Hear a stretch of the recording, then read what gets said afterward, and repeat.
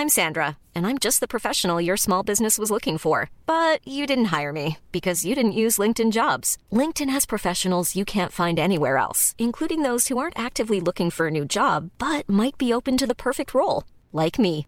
In a given month, over 70% of LinkedIn users don't visit other leading job sites. So if you're not looking on LinkedIn, you'll miss out on great candidates like Sandra. Start hiring professionals like a professional. Post your free job on linkedin.com/people today. It's that time of the week again. The Rugby League rant, fifth and last. Put on your headgear, chuck in your mouthguard and get ready for an hour of nothing but NRL talk.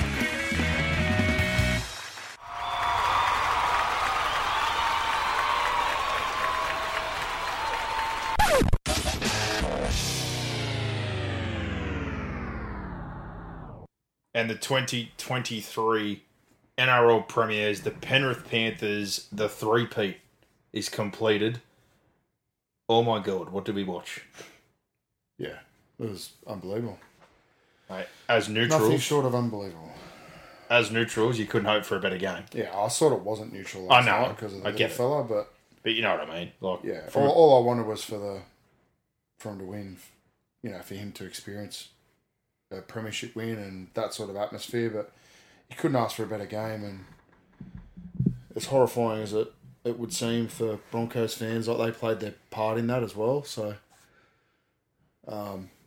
it's going to be a tough one for Brisbane, the team, the city, the fan base to swallow, because particularly on the back of 2015 as well, that was a horrifying loss. Oh, 6 wins in a row in grand finals to the Golden Point moment. 2 really hard ones. And then the biggest loss, the biggest comeback. The thing for the Broncos is that, you can look forward now and go, right, that team and what they've got there should hold them in good stead for years to come. Whereas the 2015 one, there were a lot of guys sort of at the end of their career as well. Top 4 prelims, they sort of limboed like South did for a while. It was a different sort of team and different roster construction where, now they do look set up for, a nice little period ahead. Well, your big question mark is sort of what we said lead into this. They're at the Penrith stage, but the cycle starts with the loss like Penrith, and can you maintain it for a few years? Yeah. And then the decisions you make on the back of that, are we producing in the right positions? Are we backfilling the right positions? Are we signing the right people to sustain success? And, getting Haas, Carrigan, like Mam and Walsh are both about to come off. They're vital pieces they have to keep, but they're going to have some tough decisions to make. They will. They're going to have Catewell. They've got Reynolds wanting an extension. Herbie, Flegler already gone. Palacia was an underrated piece like the year he's ended up having. But this cycle and how long you maintain it for now comes down to coaching, cap management and decision-making about what the core makeup of that group's going to be within the salary cap era, which is why, flipping back to Penrith now, it's so amazing to go to 4 grand finals in a row, let alone win 3 of them under the salary cap era and the losses they've taken along the way. Just year on year, we've sat here and gone, all right, Mansour, Tarmow, Tedavano, Catewell, Momorovsky, Burton, Arpey, Staines, Kickow, Naden, Hopgood, O'Sullivan, Farah, May, like that's only just scratching the surface of what's gone out the last 3 years. And every year it's like, not just a couple of those guys are good NRL players, some of those guys are international, some of those guys are good veterans, but they've lost quality representative level players along the way in key positions. But the core and the decisions they make when we talk about exactly that then and how you build it, the core that they've kept together, 9 of them have been a part of all 4 grand finals. And that's been Dylan, Brian, Stephen Crichton, who's now leaving, Luai, Cleary, Fish, Martin, Yo and Leota. So they've sort of decided on their core, and out of that group now, all of them are extended to 27 or 26, except Luai, who's off this year. So a bit like a Melbourne or teams you've seen in the past do that. They've slowly evolved over the time and decided on what that is the makeup of this group, and it's to this point, paid dividends. They've nailed it. Absolutely. And it can't be argued with, because people are bringing up the argument with Parramatta, this, that and the other. Again, I wasn't even born back then, but it was a New South Wales-based comp. I don't know what the salary cap was like. I'm not going to speak on it because I have no idea. But to do that in a salary cap era, coming from a Melbourne fan, to think about the sustained success we had for almost 20 years now and what we've won, they've almost outdone Melbourne's 20 years in a 4-year span. You take the 2 cheating comps away, what have we got? We've got 4. I think they're 5 each at the moment, aren't they? Well, we won. won. Penrith go past them. 06 we lost. 07 and 09 are taken away. Saw a stat on that last We night. didn't win again until 12. We lost 16. We won 17. We lost 18. We won 20. Yeah. So within all that, the premierships that you get, and what's left over, the 2 that were stripped, and the 4 that were real, they've in 4 years they've cashed in 3 times. Yeah, Melbourne, I'm not going to say, win rate wise, I'm not going to knock back 8 or 9 prelims in a row or whatever we've had in the last decade, plus all the grand finals. That's probably the next part for Penrith. Like in terms of greatest teams of the NRL, I think hands down to go 3 out of 4 and 4 in a row. That's no argument for me. Yeah. But yeah, I guess now if they do the right things, like we said, and you've got this core group, can they turn themselves into a Storm or a Roosters and have a decade or 2 where they're just top 4 and a perennial contender? Which is knowing what you know about Penrith, and we've sort of said this all along now, the junior pathway is back into what it is. I'm not saying you're going to produce this level of players all the time because you can't every single crop. But with the volume they've got, the quality of the system, and if it's set up right like it is now, they should be a perennial top 8, top 4 team. There's no excuse for Penrith not to be. Well, they are. Well, now they are. They weren't for a long period of time. Yeah, but we're talking about past tense. What we've got right now and what they've set up and shown the last few years, this... Yeah. You can't talk about Penrith that tense anymore because it's gone past that. This could be, an amazing period. And best thing is you hear the confidence even in the players. If you're a Penrith fan like yesterday, Nathan, that saying, well, the best thing about winning 3 is you've now got the chance to win 4 in a row. Or win more. People make that sound out to be arrogant, but it's not. It's not arrogant. They've won, like you said, 3 in a row and 4 grand finals. Like they're proving things right. And I think even the progression, like, to have the year they did that no one expected off the back of the first year rebuild where Ivan comes in, strips out some contracts and takes a lot of heat for leaving the Tigers, to the grand final loss against the Storm, which had some tough lessons behind it, to, the year after, they had to go the long way. They had to do it the hard way. They had Toto, Edwards, Fish, guys all busted heading into that grand final against South, and it come down to a critter intercepting their defence and Nathan's kicking game, to last year being almost the cherry on top, the perfect year. They got through, they cruised through Origin, they won lots of games, blew both teams off the park after slow starts, and then in the grand final destroyed Parramatta. To come into this one off the back of 2 dominant wins, slow start of the year off the back of the World Cup, 2 long streaks on the back end, and then a couple of guys again that were rested for injury reasons, Tago, Sorensen, Cleary, Martin missed 9 games, Tago missed 11 games. To be down and have all the question marks that they haven't been behind, can they play from behind, can scoreboard pressure pay out, and then have the biggest comeback in NRL history, this has to be the sweetest of the 3. Oh, without doubt. Yeah, without doubt. It's certainly the one they've done through the most adversity with, like you said, impact from salary cap, impact from injury, impact from Origin, impact from World Cup, all that. And impact from other teams getting better as well. And sustaining success is not easy. No. They've done it. And Brisbane, I guess the cycle of turning things from 15th and then last year 9th after the back of that fold up to be 2nd this year and runners up. It's been a nice evolution. Like you said, there's a good core there now.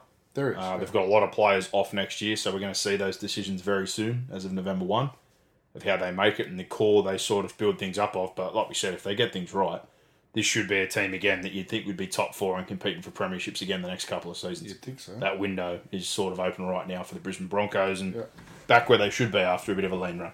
Yeah. So you've got to give credit to Kevin Walters and Dave Donaghy and Icon's role for the last few years. Anyone that sort of put their hands on the club and had a role in the turnaround.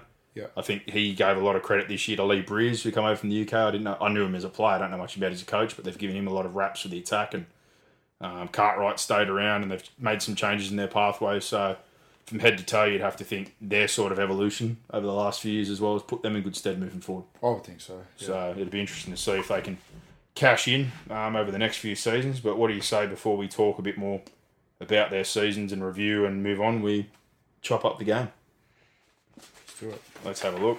So 26-24 in the end, but first half, I think this one's a bit easier to sum up, but obviously you can look at some key moments, but this was just Penrith to a T. This is exactly what we sort of talked about during the week, that Brisbane are going to be Brisbane, play some risk football, move it around, and that potentially that the errors and getting bogged down could be the difference. And for the most part, this half, they made a fair few errors. There was next to no penalties. I thought Adam G did a really, really good job, but they were 12 of 20, pretty much camped down in their own end the whole time. Bashed from pillar to post, made errors. Penrith were 19 of 20. The only error was a Kenny drop, play 5 inside the 20, which isn't very consequential.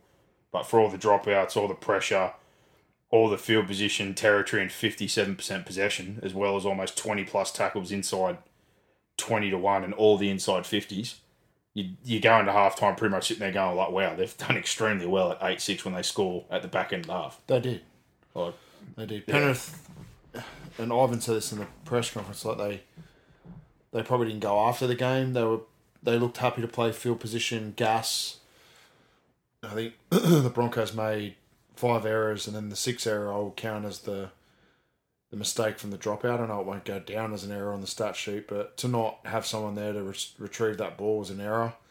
Mitch Kenny scores. So, after 16 minutes, they made 6 errors and were only down by 6. Like, you take that every day of the week. Then they make another error where they don't find touch from the dropout, and they go down 8-0. But to go in at 8-6 and scoring right before half-time, that momentum certainly transferred over to the start of the second half as well. And Brisbane would have been by far the happier team at half-time, I would think. I know Kevin Waldle said in the press conference he wasn't happy with how they played first half, but I thought, with all things being said, they played bloody tough. They defended 100%. Their line really well.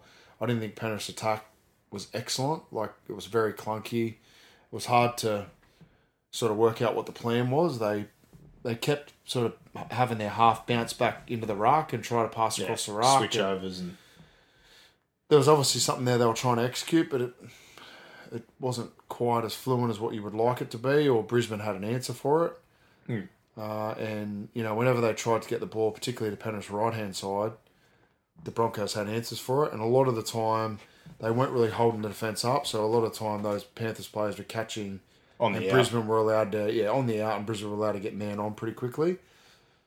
So all in all, I think, Brisbane probably they were on the ropes for the majority of the first half. And, I know they went in with a 2-point deficit, but, I felt like they really held their gloves up first half, and that is probably what put them in a position to win the game.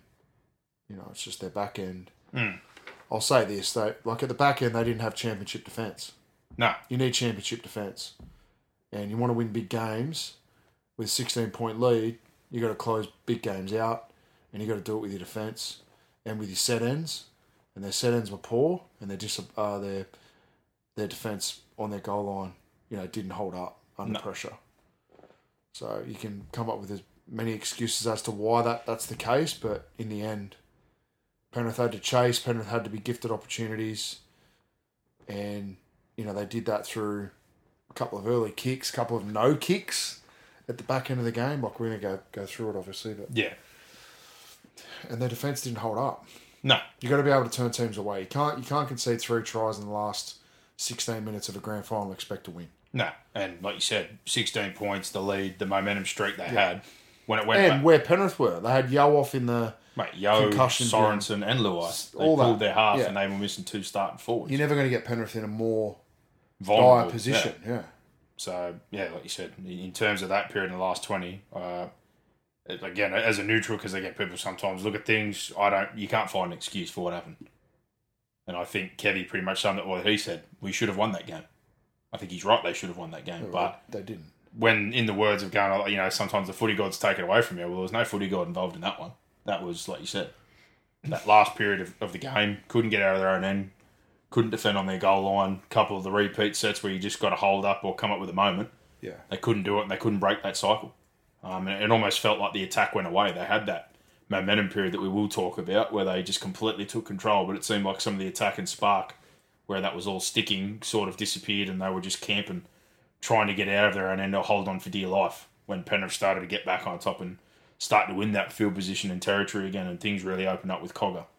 But if we break through things a little bit more, I think the first half, there's not as many key moments because for the most part it felt like Penrith sort of got on top, but from the start, pretty much what we expected, I guess. They did choke up with their defence.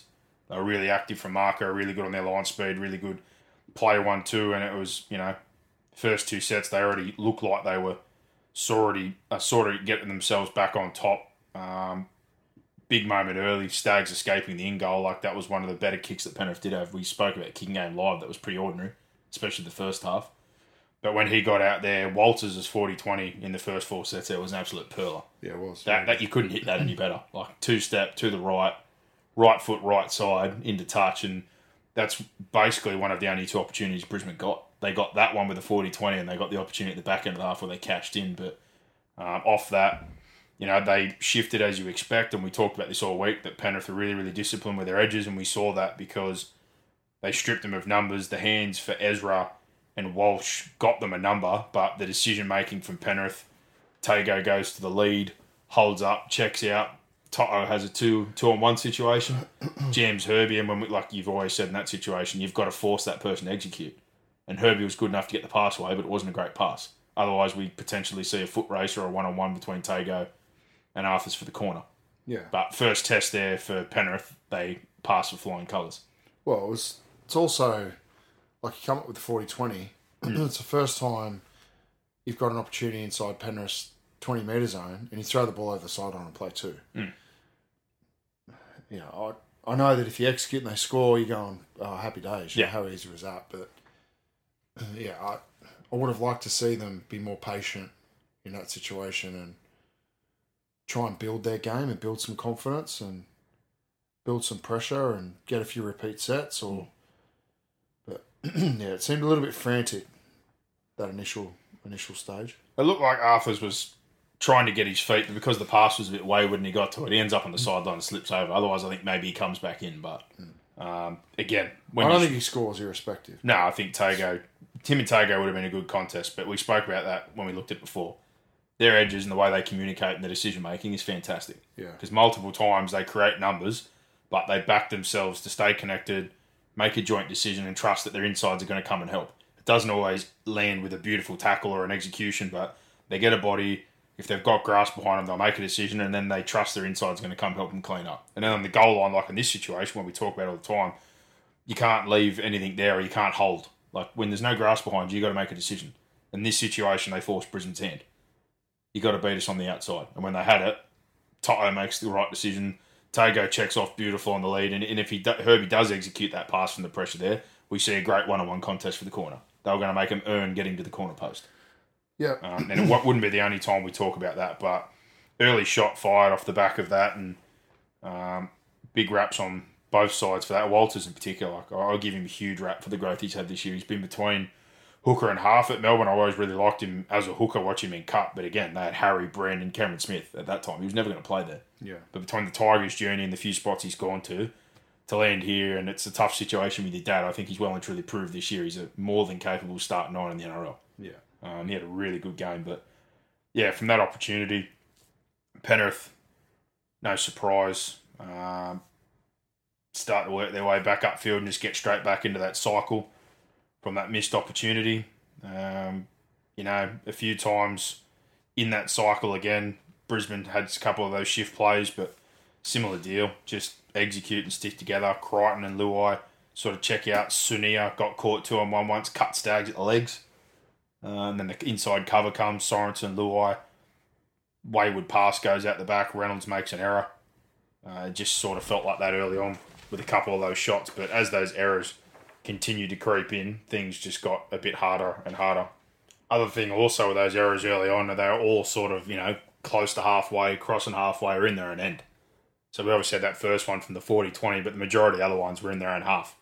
Just giving Penrith those opportunities. But, from this one here, that pressure just continued. The back 5 or back 3 in particular, I don't think we're surprised, but Edwards constantly front foot onto the ball.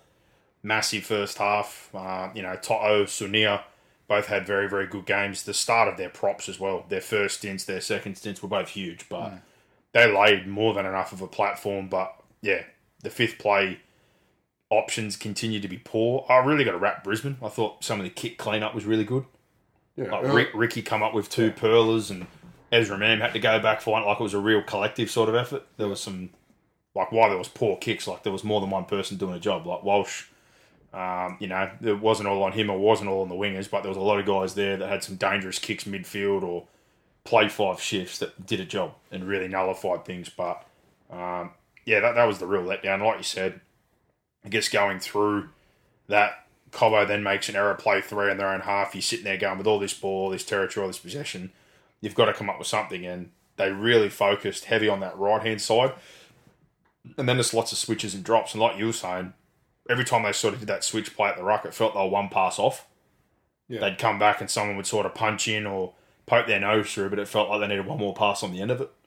And all those right-side shifts were pretty, like you said, not into the line, not led, not dug in. It was just sort of sideways, pass, and either try and get the round or get the outside or break down. But Herbie Farnworth, they gave him a real good examination early. Tried to get over to that side of field to get at that space we were talking about with Catewell and Mam. He probably come up with 3 or 4 try saves, Herbie. He did a really, really good job defensive. And then on the back of that, I think a lot of credit has to go to those two. They went after Arthurs. He had a fantastic start. And a fantastic game in general. He had a great game.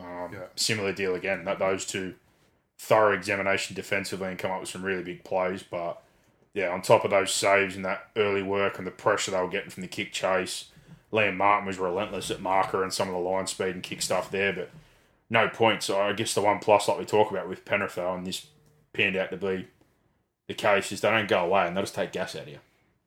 So, as disappointing as it was at the time, it was all just banking for later, and so many times it looked like that and cooked. And it just turns into, it was a carry from Haas, who I thought was marvellous in terms of some of the set saves he come up with. Penrith would win, play 1, 2, 3, and then next minute you've got him off the back fence, 3 or 4 on him skittled, and then Pat would get off the back of him. Those two sort of in tandem, but particular, there was multiple times his work in terms of numbers. I don't think he tried to carry the house down like he usually does, but the quality of the carries from Haas during that tough period for Brisbane on the back foot, he was immense. Yeah, definitely. But, it just kept happening. And then off the back of one of those set saves, Walsh, 70-metre boot, really good boot, but 7 tackle set.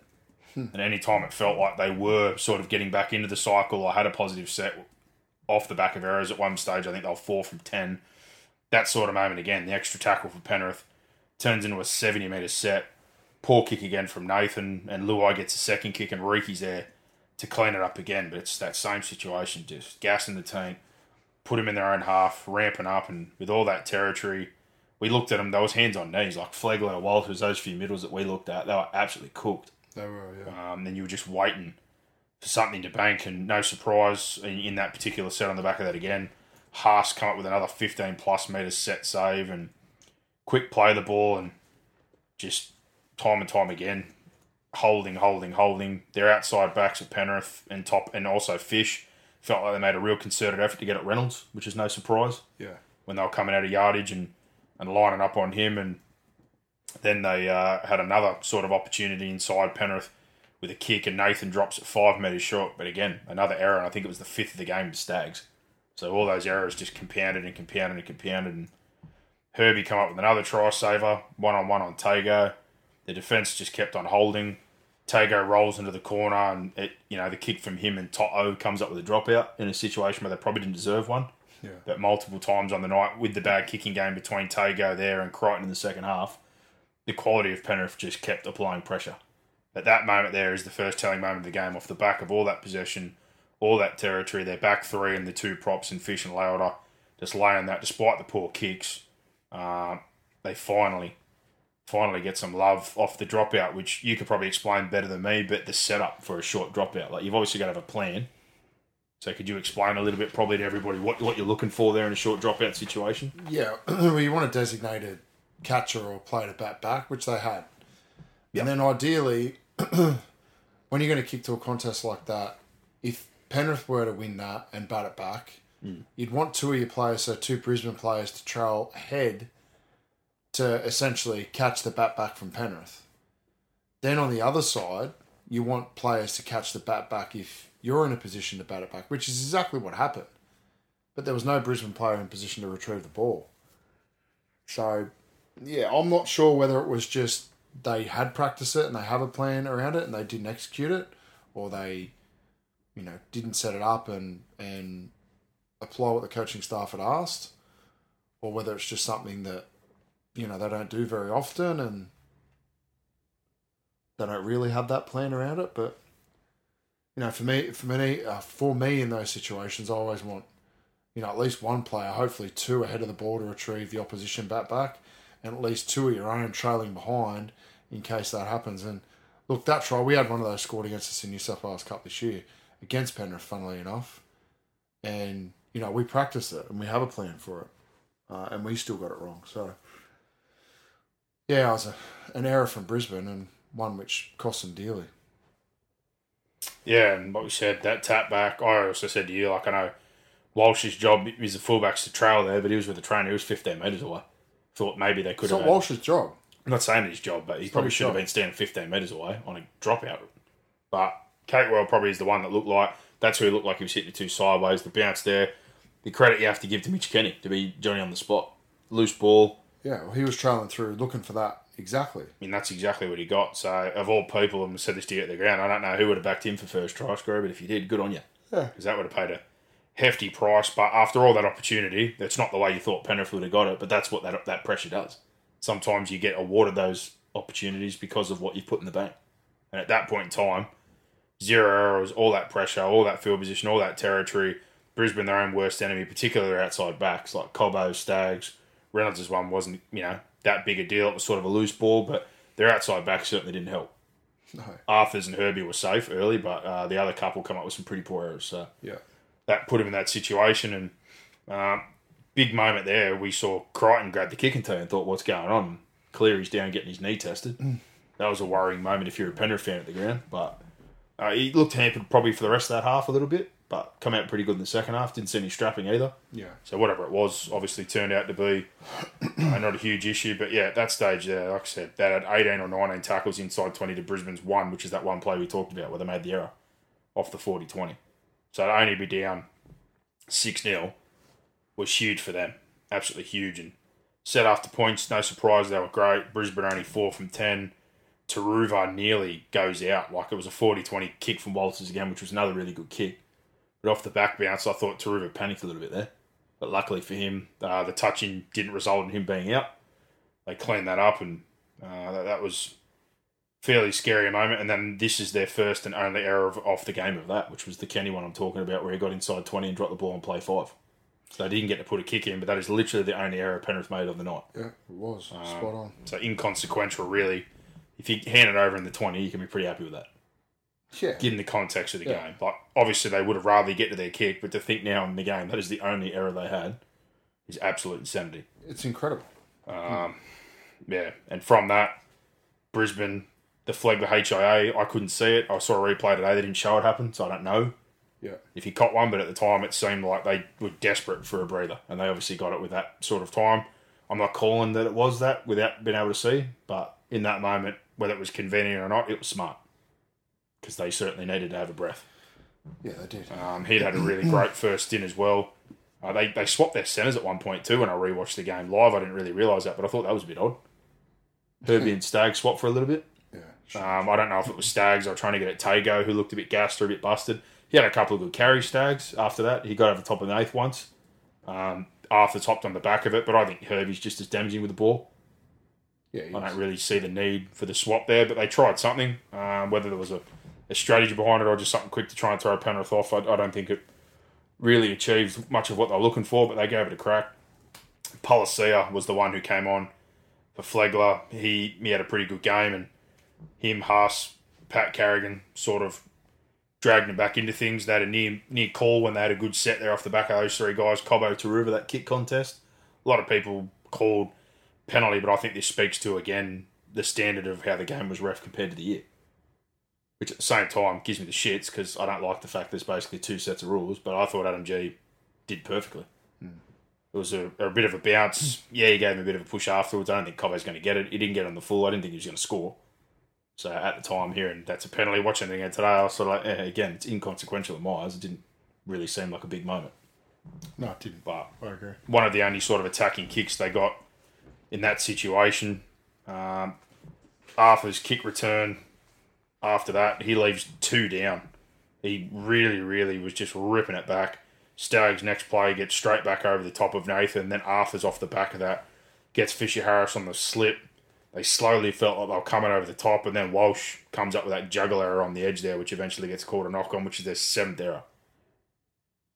So again, anytime it felt like they were getting something, Reynolds at that point, that's all the shit fight starts where they're alleging that something went wrong. You look at that tackle again, that was clean.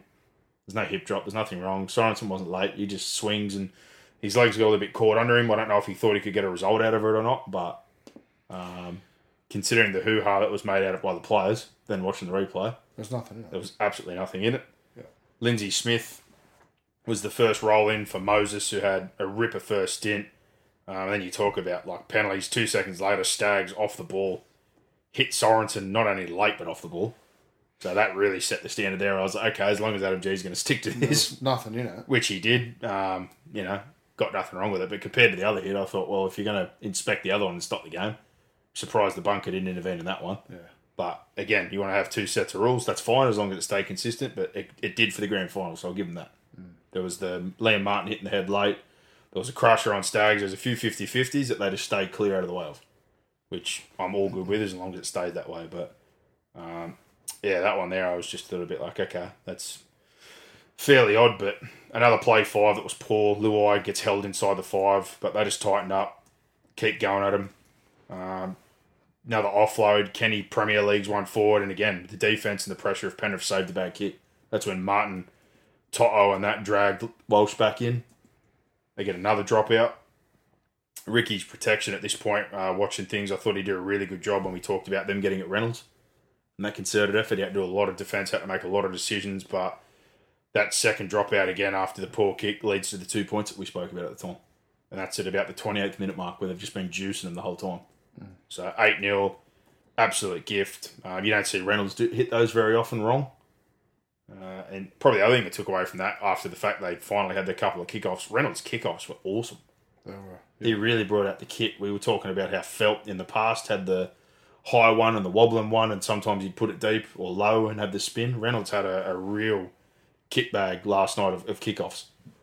Big time, yeah. He made a couple of them look real dicey. One bounced as well, but yeah, man, he certainly brought some specials there. But Penrith edges were tested a few times again there with Bresman get back in, but same deal again. Just all night they stayed connected for the most part in that first stint. Shut down, inside pressure comes across, and Cleary came up after a 65 metre set, and another one of those kicks is that flat punch kick that Ezra cleaned up. That was another one where you just really couldn't figure out what they were trying to get at. I thought they'd just be dropping on their centres all night, which has sort of been the way they've played most of the year, because they don't have tall wingers. That centre-back roll spot, make a bit of a contest, but yeah, considering all that, that was the one disappointing part for all the pressure, I guess, in the first half is the kicking game. Yeah, it wasn't great. They probably could have had more opportunity, more repeats, or even more pressure. If that could have been a bit more, I guess, tidy, but yeah, Mam has a tip on there as well. Not long after that, where they try to raid his short side. Toto has a 2-on-1 situation. That was where you were saying they should have played short. Leaned straight on Arthur's. They had a 3v2, yeah. And they went the cutout, which allowed sort of Toto to check off and solve it. That pressure from Martin keeps coming. Walsh got stuck on his short side, puts that bomb up, which ended up being not a bad kick. Dylan, again, as he did all night, just kept getting 15, 20 metres before contact. Those switches just kept breaking down. They consistently kept switching the ruck, coming back to the right. Just one more pass a few times, and yeah, who knows, but play 5, that sort of set, they found themselves with a 3-on-3 on a loaded short side. Don't know quite what they were doing, but it pretty much summed up their attack and what we thought the first half. Yeah. They got jammed. Dylan throws one to Toto, ended up going 15 metres backwards, and really they would have been better off just dying there inside the 5, but they ended up back on the 25, and that from there was sort of a swing moment. Herbie goes straight away with a quick play of the ball. When the ref said it was set, Arthur's ducks out, Tago and Martin sitting on the short side. Gets 20 metres. Herbie then doubles up with his efforts, tips onto Ricky, and he almost goes. Luai had to make a critical tackle there. And this is where the back end of the half picked up for them. It was a 70 metre set. It's one of the first times I think they got Penrith inside the 20, let alone landed on a kick. They got Dylan Edwards in a corner, 5 metres out, and then the little door just opened up there. They finally trapped him for a decent set. They didn't get many metres. Tago on the return gets run over by Arthurs again. Herbie, short side, gets over him and Lenu, and they get their first penalty of the game. So it took all this time for them to sort of win, not make an error in yardage or get out. And that Lenu moment obviously proved real costly because they get a start for the first time inside good ball for a complete set since that early moment with the 40-20. Reynolds has a nice double pump to Riki, which Luai again has to come up with a ripper. Broncos right to left. Reynolds drops Cleary, who went very, very hard and probably a little bit too hard, pulled that hole open, and Herbie went very, very close, like beats 3. But again, that quick play of the ball there, Smoothie's impact on the game's instant. Lindsay Smith, who didn't have the greatest of stints, sitting there on the goal line, no grass behind him. And Flegler gets at him. Yeah, I just felt like in this period, Penrith looked gassed. And Ivan said that in the press conference. It's the most tired they've looked all year. And which was strange because it felt like Penrith probably dominated up until that point. There's sort of like a 5-minute period and that was about it. Yeah, it got a little bit fast. Like Brisbane started to go forward a little bit. And the play the ball before that try, the Flegler try. Yeah. It's too quick, and then Smoothie jumps out. But Smith and Yo sort of just sit on their try line there. You've got to go it's going to make it really difficult to get under Flegler and stop him. So, a crash over try at that point of the game, probably the last set they had to defend prior to the break. There was a huge momentum shift in the game and a big play for Brisbane. And again, live we couldn't really see a good angle. Looked like it was... Yeah, live I was like, geez, that looks like it's no try. They confirmed it quick, and then today... Which meant, people at home probably going, it's try. Yeah, and we know, like we've said before, when people get angry, the bunker's got more camera angles than anybody. You don't get to see all of them. But I saw one on the replay package today that was like side onto the post, and it got to the line. Yeah. So in seeing that, I was like, well, that's good. Yeah. Because live, when something's confirmed that quickly, I'm like, well, it must be. Adam G's face was also right there, but to conclude your half there, you're sort of sitting there going, for all the territory, all the possession, basically camped inside the 50, inside the 20. Broncos' one and only tackle was from the 40-20, bar that second last play the ball. 7 errors, extremely well to only be 8-0, and then late, the amount of set save carries from Haas, Ricky D decisions and 2 kick cleanups, Herbie's try saves and late scoots, and then Smoothie and Palacia obviously make an impact in the game. It's sort of all those little positives for all the effort and pressure on their goal line cleaned up. Walsh's errors and the outside back errors from Staggs, Cobbo and the 7 tackle sets. Yeah. To think going in, like if you're Penrith, like I said, the set starts from Edwards, Taruva, Fish, Moses' first stints, bashing Reynolds, constant opportunities, repeat sets they probably didn't deserve, and all that dominance, that your only points come off a tap back and a penalty.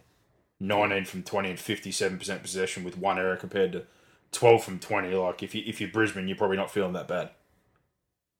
No, I would have been happy at halftime. So, I honestly was a little bit worried because when we sort of saw that struggle coming early and that strangle, I just thought, here we go. They're going to pull a couple out of them late, but full credit to Brisbane. Yeah. And at that point, probably the biggest thing second half was thinking, surely they can't kick any worse than that. But unfortunately, it did continue. Yeah. It really did continue. And, for the most part, they kept their spine players out of the game. Walsh, Reynolds, Mam, etc. weren't able to inject themselves because they couldn't get out of their own half. Yeah. Like we said, Flegler, Haas, and Carrigan and Herbie, a few of those guys were pretty much the difference between them getting out. Jesse Arthurs, again, on reflection and rewatching the game, his first half, but his game in general was absolutely mint. But second half, the Broncos carried that momentum like you talked about. That last 5 minutes they sort of brought in. First set, exactly what you would have expected. Flegler, Riki, Pala, they go 50. Walsh, unfortunately, undoes all that. It was his second 7-tackle kick. Penrith roll off that. Cleary drops one. 5 metres short again. It was contested at least, bringing Walsh onto the football with Tago. He ends up on the ground, but again, nothing in it. Another handbags at 10 paces, which happened a few times on the night. Pretty much. But, yeah, Reynolds, at that point, second kick wasn't great. Thought, here we go again. They're handing it over. He kicks straight down Dylan Edwards' throat. He gets 15 again before he's even contacted, and that territory battle looked like it was just going to start being chewed up again. But the big swing moment then comes with Cleary. Play 4 in good ball. He kicks early. He thought he had Welsh out of position, but he just overcooked it. Yeah, he did. And that's the first sort of moment there where the ones you're dropping short are one thing, but 7 tackle sets are massive, especially in a game of this pace. And from that 7 tackle set, this started the period of dominance for the Broncos. Smoothie after that, really underrated play, but if you go back and watch it, looks off open, jumps back short. It's enough to get Nathan to sort of hold and follow him, and then he just hits Mam, and Mam's eyes go up. Lindsay Smith, I don't know how he ended up there, but he ends up on the short side. So he's standing at a 3-man, and Ezra Mam from there just absolutely cuts him to pieces. He does. Yeah. He will look like he was going to dive inside, gets outside. Tago's effort wasn't great, but he looked injured all night. I'm not making excuses for him, but he did not look good. Between his leg, his pec, and his gas from the lack of games, He just looked gassed. he was hurting, and he come in on his inside. Man, my God, he's a player. He just exploded in this period. But that moment there when he saw Lindsay Smith, he just put both on show, burned Dylan Edwards, and at that moment you just saw, bloody hell, for all the possession, time and control, they've got one on half from a crash over, and then Mam's just absolutely diced him. Yeah. Reynolds kicks the goal at 12-8. Lindsay Smith, you sort of sit there going, man, it's not great night for you so far. You've come on, been involved in a penalty. Now you've been caught outside at 3-man. And from there, they sort of just started to burn and have a bit of a period of dominance there. Kicked the goal, like we said, pretty easily. Set after 50 metres, shift play. Dill and the Panthers sort of respond with a good set afterwards, but then a penalty. It's Lindsay Smith. He's the only player offside. Yeah. So after they instantly got back in the cycle, they invite Brisbane almost back into good ball instantly. Stags just jam somebody. They solve it, but quick play the ball. Offloads start to happen. Flegler gets a second offload. Things get a bit loose, and then play 5. They have an opportunity, and Critter shuts it down, and they turn it over about 5 out. So slowly but surely they're getting on top. You could sort of feel like we were talking about the middles. He ran his middles long, and they did a really good job, but early he sort of had to hold his nerve, Ivan, and not put him on. He sort of had to see through to be able to give him that run, or we sort of talked about if he used Cogger or not used Cogger, the extra changes, which obviously we're going to get to. But, I think there was the 30-metre kick early there where they went for a 40-20 and didn't end up paying off, and Leota come back onto the action at that point to try and swing the momentum. Dill, for only the second time that I could remember, got trapped inside 5, and it was only the second time they landed on a kick. So at that point, that's when you really think, okay, they're really starting to take advantage or get on top and win that possession for the first time. And then the biggest probably decision of the game, or one of the bigger decisions, Luai comes off next minute. We obviously said afterwards that he knew it was bad at halftime, they needed him, but still ballsy from Ivan to make that call. Because he could have left him. And I don't think he told them he needed to come off. He told them he was good to go. But they go with Cogger, and I think from here this was huge for Penrith in their attack. He had some really good moments, but yeah, from that again, Arthur's another great set start moment. Herbie, who was great again, bar a couple of errors I know he did make, but defensively, splits Tago, splits Martin, hit the short side to Catewell where Mam ducks open, goes down there again, and that roll sort of started. Haas stands another tackle, offloads, and then they jump back left. Palacia, smart, just gives early ball, and Yo had his hips turned out. Mam again catches another middle on the edge. It just became, after that Nathan Cleary 7 tackle set, all the momentum just shifted. Fatigue kicked in. And like you said, they catch Smith down on a short side with Tago, and then it's almost like it's the next set. They kick off, and it's the next set. It starts again. And you just start to feel like Penrith, the field's tilted for Brisbane. They're running downhill. The rucks are getting quick. Momentum's quick. They're having to make defensive decisions on the back foot. They're not making decisions together. They're giving up inside shoulders. They're not connected. Lots of one-on-one misses again, like we talked about last week, which is uncharacteristic. But Mam sort of created. He had a good run from dummy half. Yeah. Then they go down the short side. The ball comes back to Haas. He gets an offload, and then they split them, like you said. Yeah, well, like you said, when you disconnect a team or you start to roll, your line obviously gets disorganised also. That's why Lindsay ends up on a short, or Yo, who he's not that he's not mobile enough, but you don't want him standing out there ideally. What did that kicked it to 18-8, I think it was. So that was 44th minute was the first one, and then the second one come almost after 10 minutes of control. Yeah, sorry, and then they went back to back, didn't they? So then it was 54th minute, Mam splits Yo, runs it again. He splits Cleary. It's Cleary. Yeah, he gets his inside, but he had Yo on the out, which is why he jumped back in again. But it was, regardless, it was awesome by him.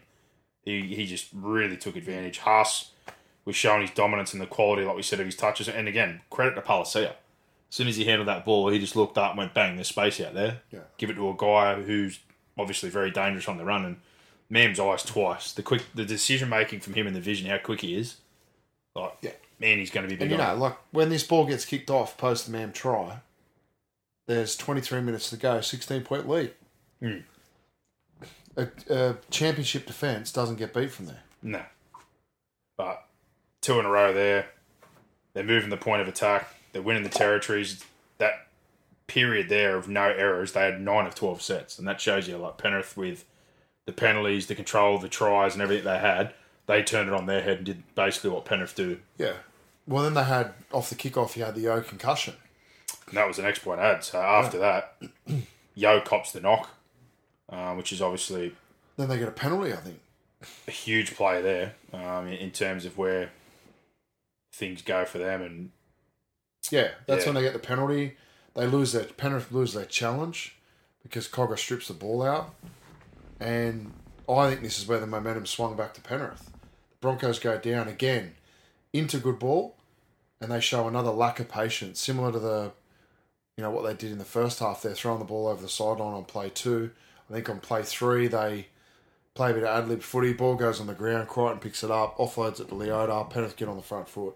And on the back of that, it gets into probably a 2 or 3 minute period of grind, but on the end of that set, Penrith land on the kick, they pin the Broncos inside their own 30, and for whatever reason, Reynolds kicks it, I'm not sure it was this set or another set, no, it might not have been this set, but pin them down their own end, they kick from their 30, but there was some strange, there was a few times there where, in the second half, on 2 occasions, where Reynolds kicked it on play 4.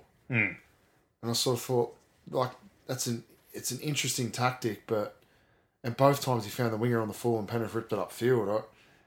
I just felt like the fatigue in Brisbane, they should have taken the extra tackle, the extra territory, and tried to win the field position better that way. And land on a kick rather than kick for territory. Yeah.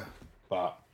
yeah, that, like you said... So I think it was like a 4 or 5 minute period, and then Penrith get on top, and Mam just gives up an inside shoulder on Cleary. Well, it come after a few sets, but that's what I'm saying. It was like a set-for-set period for 4 or 5 minutes. That swing moment that you talked about, no different to as big as the other one, was 9 out of 12, all those tries, all the offloads, and the way things were going. They used Penrith's almost switch play against them. Walsh diced threw one out the back, and Herbie, who'd had a good game up to that point, if he hits Palacia, it's a good one-on-one contest with Cogger. Yeah. If not, they're probably playing the ball to go for another try. But what happens out of that? Ricky, Reynolds, there's 3 or 4 Broncos there. Crichton's the man who dives on it. And the offload to Moses, like Moses' involvement in this game again, he's 2 grand finals. He almost rolls up to the 40. Garner comes on, gets a run. They've got Yo off. You got Sorensen off. It's just everything there that you're sitting there thinking, I don't know. But from that moment, it does turn around. Broncos only have that 1 error in that whole streak. Pat has another set save when Penrith are trying to turn the screws a little bit. Cogger starts to really open up the attack. Felt like we said, they were playing 2 sideways, and pretty much it was all Yo or Nathan. Very heavy, very right side. Yeah. Once Cogger come on, he was just asking questions.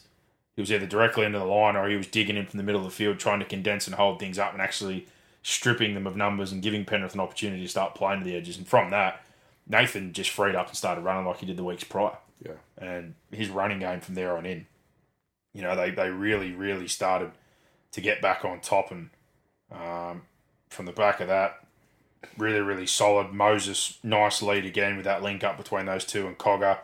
Cogger digs in again, holds up Kate well with that Moses lead. Cleary basically gets a 5-on-3, the way he gets on the outside there. Mam, like you said, has to look out, sort of holds, and Catewell can't cover the ground. And full credit to Moses again for a prop. Most people run their line, they stop. He keeps running through on his line, which is why he gets that try. If he's not there, that try doesn't happen. So you want to talk about moments again if you really want to assess a Clive Churchill. I know Nathan scored, but you want to talk at the overall body of work. I think in both grand finals, he's close to top 3, if not top 2. Yeah. He was huge again, but that was the first sort of punch, and I think you could see from there how serious they were. They usually celebrate. There was no celebrations. No. They high-fived, and it was like, it's go time. Yeah. We're on here. We saw a complete change in attitude and a swing in momentum and a bit of a change up in the attack with Cogger come in and sort of playing from the middle and open things up for Nathan, but they take a swing there. They get the try, bring themselves back at 24-14. That Capewell Mam space where we sort of thought they'd have some success. They couldn't get it in the first half, but they got it there. Moses and Fish from there. They're back on. Set later, Nath basically pushes all in. It's 3 plays. He kicks on the 35 and gets that 40-20. Yeah. And that's when it really started to pile on. They unfortunately have a poor set, which is probably the last poor set they have of the game off the back of that. They end up going backwards off an offload with pressure. And then Kobe Hetherington, that try saver on play 5 on Moses was epic. He put his face where no one would want to put their hands. Yeah, it's true. There was only one way he was stopping him, and it's how he did. It wasn't just a shoulder. He put his head and his body in front to basically take... It was a tackle of the grand final. It was huge. Again, you want to talk about moments. That's the 65th minute. If he gets one there, they might barrel over the top even harder than what they did. But there was a few of those in this run-in. But to Penrith's credit, like we said, they just don't go away. Yeah, that was on the back of the 40-20, wasn't it? Yeah, so Arthurs and Haas, another set save. Then Pat has that play 5 error, which, again, we talk about consistency through the year. There was probably 3 or 4 HIAs that didn't happen. Yeah, he copped a clear knee, he had a cut, he was wobbly. No HIA. And that's another big one. That's play 5, none of his fault. When you cop ones like that, they're accidents, but that's a turnover where they would have been kicking from halfway. So Penrith, again, just camped there for inside 50. Moses, another lead, punches in a nice hole when he gets turned under by Nath. Cogger again, nice and deep, squares up, digs in the line. Reynolds rushes in, and then Critter on the outside. It's a 3-on-3. They've got grass behind them. We watched it before. You got to go get. And they don't solve. I thought it was 2-2. It was 2-on-2. For whatever reason, Staggs was just really passive and he held off, and he ends up pushing him off and dragging him in with him. Needed to just go and get his inside hip and make the tackle. Cobbo sort of pedalled with him, but his hips are turned out, so he can't square up to help.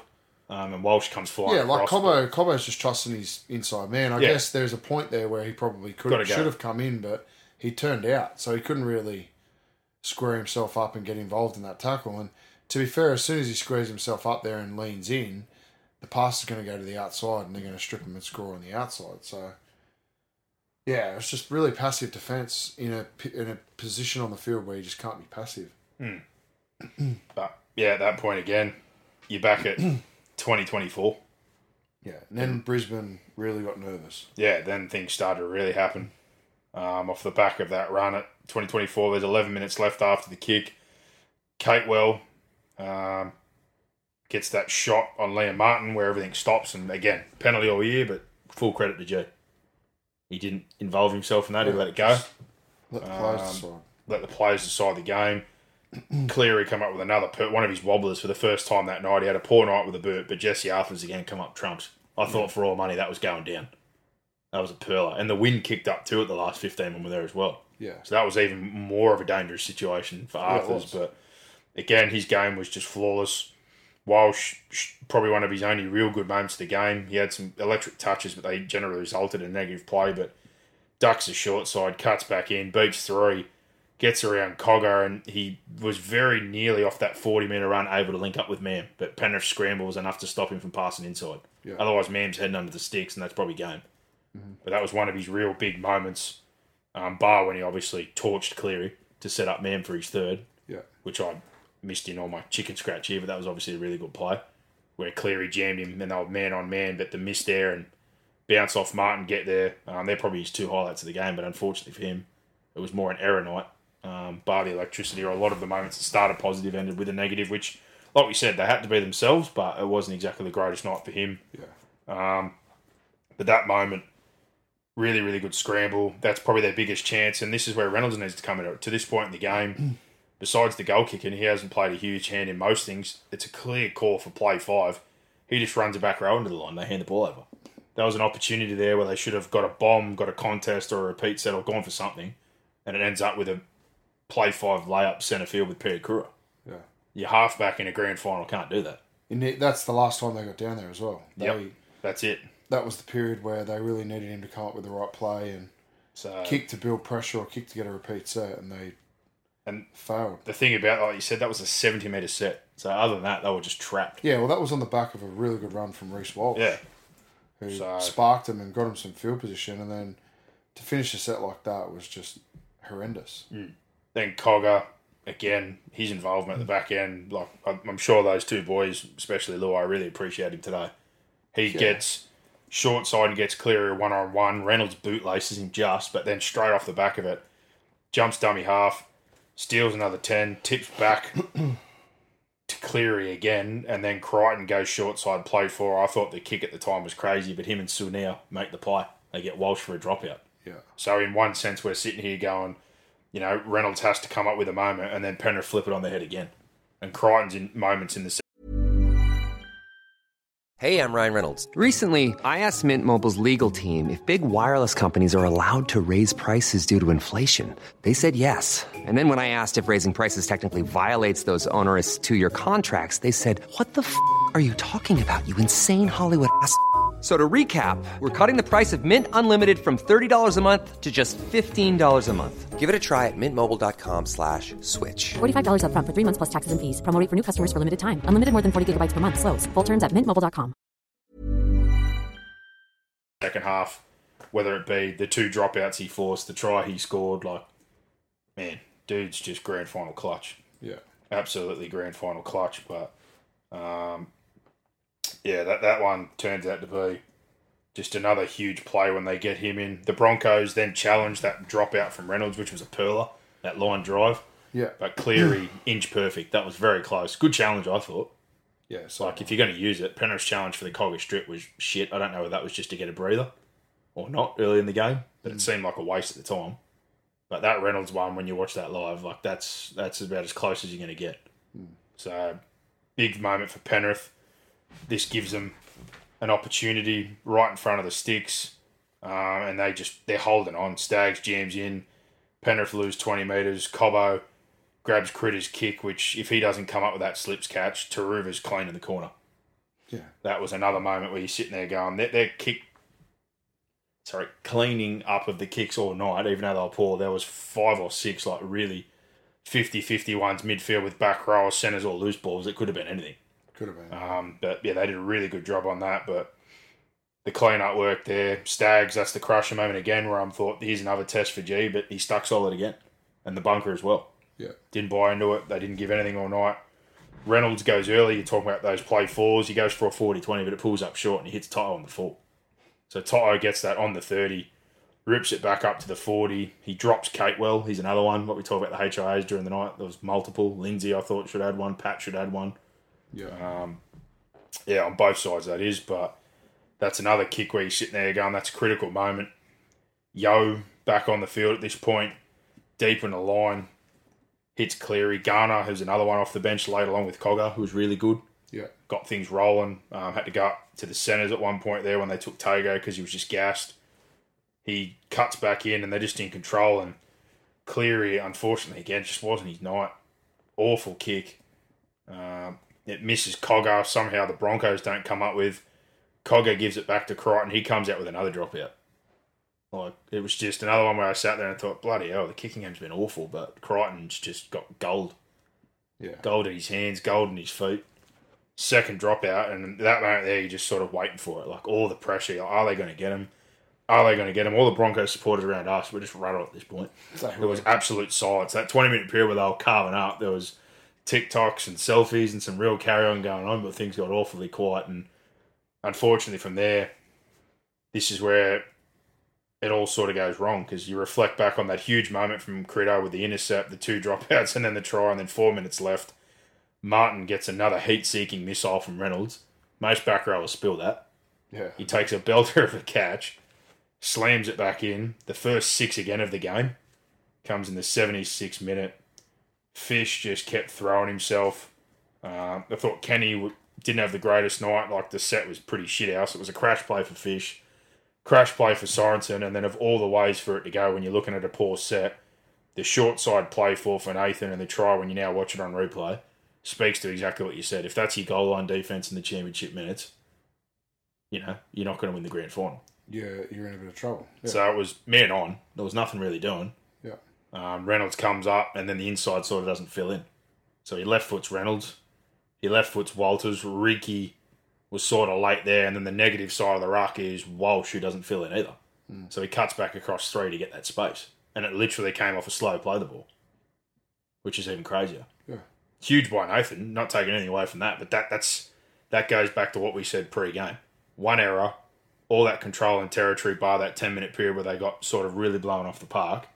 And when they got back on top, they just laid on top of them like a UFC cage fighter, hammering down groundwork. They did not let Brisbane up after they got back on top. Exactly. They just pummeled the absolute shit out of them. But for Cleary, in that moment and that sort of 20 minutes where he basically went into the Tyson zone with all his touches, his runs, his kicks. Apologies. Yeah, and it was probably more disappointing, I guess, for them that the involvements on the night are the guys that really got him there. Like Reynolds on the big night, your kicks, your touches, your moments. Walsh, 7 tackle sets, multiple errors. Like, it was sort of the few key pieces they really needed to deliver with the opportunities they had. Yeah. And then also in that moment as well, to sort of see them being involved with a miss. But, yeah, like you said, you got to tie it on your line, and in the championship minutes, that slight movement is enough to open things up. And Riki, up until that point, I thought bodyguarded and did really, really well. But he's unfortunately involved in that play as much as Walters and Reynolds are to start off. But 77th minute, kick for goal, no surprise right in front. You know he's going to knock that one over. Nathan just, wow, the running, the passing, everything to that point, the 40-20, Luai off, Yo, Sorensen in the HIA. You just would have not thought that that was going to happen. But credit to Cogger, the way he came on and contributed. And then with that 2 minutes there, they've got left off. They're probably going to get one set. The short kickoff, I rewatched that today. I thought that contest was a bit of a 50-50 between Walters and Dylan Edwards, but you also picked out exactly what I thought. What about the kickoff setup? Like, why is Billy Walters the one contesting that? The two shortest players on the field contested the most important short dropout of Brisbane's season. They didn't modify their edge, though. Billy Walters and who was the other one? It was Dill. No. And then ended up with Tyre. No, the player that was closest, it might have been Adam Reynolds. It was just their left edge. It was Mam. Oh, sorry, it was Ezra Mam. So he left his edge as is. Like. So you had Ezra Mam and Billy Walters, the two players closest to the contest, who are two guys who are not jumpers. You thought you would have stacked Cobbo, Riki, Herbie. Whoever's your tallest player and your best jumper, both wingers need to be over there. Yeah. And then you need to work out again, where are we putting the kick? Who's contesting? Are you catching or are you knocking back? Then you need to get players behind in case Dylan Edwards knocks back. You need to get players tucked in behind on your edge as well for your own back. It just it didn't make much sense. Reynolds did what they wanted. He dropped it in the dead zone. Yeah. He got the man flat, and they were all coming forward. Correct. But the guys that are chasing, like we said, Herbie is the only tall body because they just left their left edge as is. Correct. Like, if you flip Riki, Cobbo, Herbie, you're talking 6'4", 6'6", and, you know, probably 6'4". Like, you got your biggest bodies over there. Yeah. Your best athletes, essentially. Correct. So that was a bit of a 50-50. I watched it a few times and thought, is it a knock-on, is it not? But again, I go back to the same point. When you give up the biggest lead in grand final history and don't kick well and don't control early on the 11 errors across the game to 1 and all the things that could have gone right, it pretty much speaks to that, you know, it really was a missed opportunity. Yeah. For Brisbane, a huge missed opportunity, but you can't take anything away from Penrith. They close out that set. Brisbane have got one more chance off the back of dropping into the corner on top of Arthur's. Play one's a 1 out. Second one, Pat looked for a shift but gets caught 1 out. And then Walsh digs in the line. They've got 2 plays left and they cross the 50. He didn't need to throw the offload, but it pretty much summed up his night. He threw it straight to Sorensen. He did, yeah. So it's not to say they could have got something off the back, but I thought once they crossed the 50 on play 3, one more play, you give Reynolds a crack at the 2-point field goal. Yeah. But he just chucked it. So yep. You look at their markers, Flegler, like no one got aggressive or tried to rip the ball out. They basically conceded in that moment exactly what I'm saying. They knew that's one that got away. Yeah. And to the victor, go the spoils, because I say it again, like of all the 3 years and what Penrith's been through and different pathways and journeys and all the losses, the question this year or that is no one's put them under pressure. No one's had scoreboard pressure. The only game all this year within that run was the Melbourne game for 30 minutes and they blew them off the park. Yeah. But Brisbane's the up-and-coming team. They've probably got the better individuals. They've got, less of that turnover. They're red hot, high-octane attack. Their defence has never seen anything like it. And bar that sort of 10, 15-minute period, they did what they did to everybody else. I know the scoreboard shows that closeness, but Penrith controlled the majority of this game. Yeah. And it's that composure and control in that hole they fell into where if you would have told me they were going to be without Sorensen, Yo, giving extra minutes to some of the guys that hadn't been in the hole they were, that they were going to come back and score 18 unanswered points and choke them out the back end, I would have told you you're crazy. Yeah. And I even said it to you when it basically hit 18 that I thought it was over. You had faith. I'll give you a rap. Because I certainly sat there with everything that went wrong and looked at who was sitting on the bench and thought, man, if you're pulling your starting half and you're missing two of your starting forwards, with what's out there right now, I thought they were done. Yeah, see, I didn't. And that just, yeah. And I probably come to the back of this again. Cleary's 20 minutes was awesome, but up to that point, if Penrith were to win it any other way, Dylan Edwards was right up there. He was awesome. Yep. They're wingers as well, but their two props and Dylan Edwards, I thought were absolutely outstanding. They were. Crichton's moments, the quality moments in that game, obviously good as well. But yeah, bar Cleary's 20-minute just explosion to steal that grand final. That's what got him the Clive. Yeah. Up until the 60th minute, his involvements in the game where his kicking game was awful. He had a pretty poor night. And again, I guarantee today that Luai and Cleary, Ivan, everybody's loving up on Jack Cogger.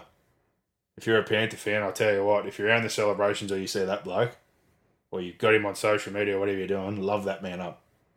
Absolutely. His impact on the game was huge. And to have that sort of quality on your bench, it's almost been rehab for halves the last few years because of the quality of players they've got in their team and the environment they've got. But for O'Sullivan, for him, and even for a Brad Schneider coming next year, it's a great place to be if you're a half. But also goes back to what we said about clubs quitting on halves too early. He's one of those poor pricks who landed in a situation which is none of his fault. Newcastle doing the 3 wooden spoon rebuild, signed by the Dogs during their wooden spoon era, shipped off to England, same age as Nathan, had all the junior app accolades, but was just in the wrong situation.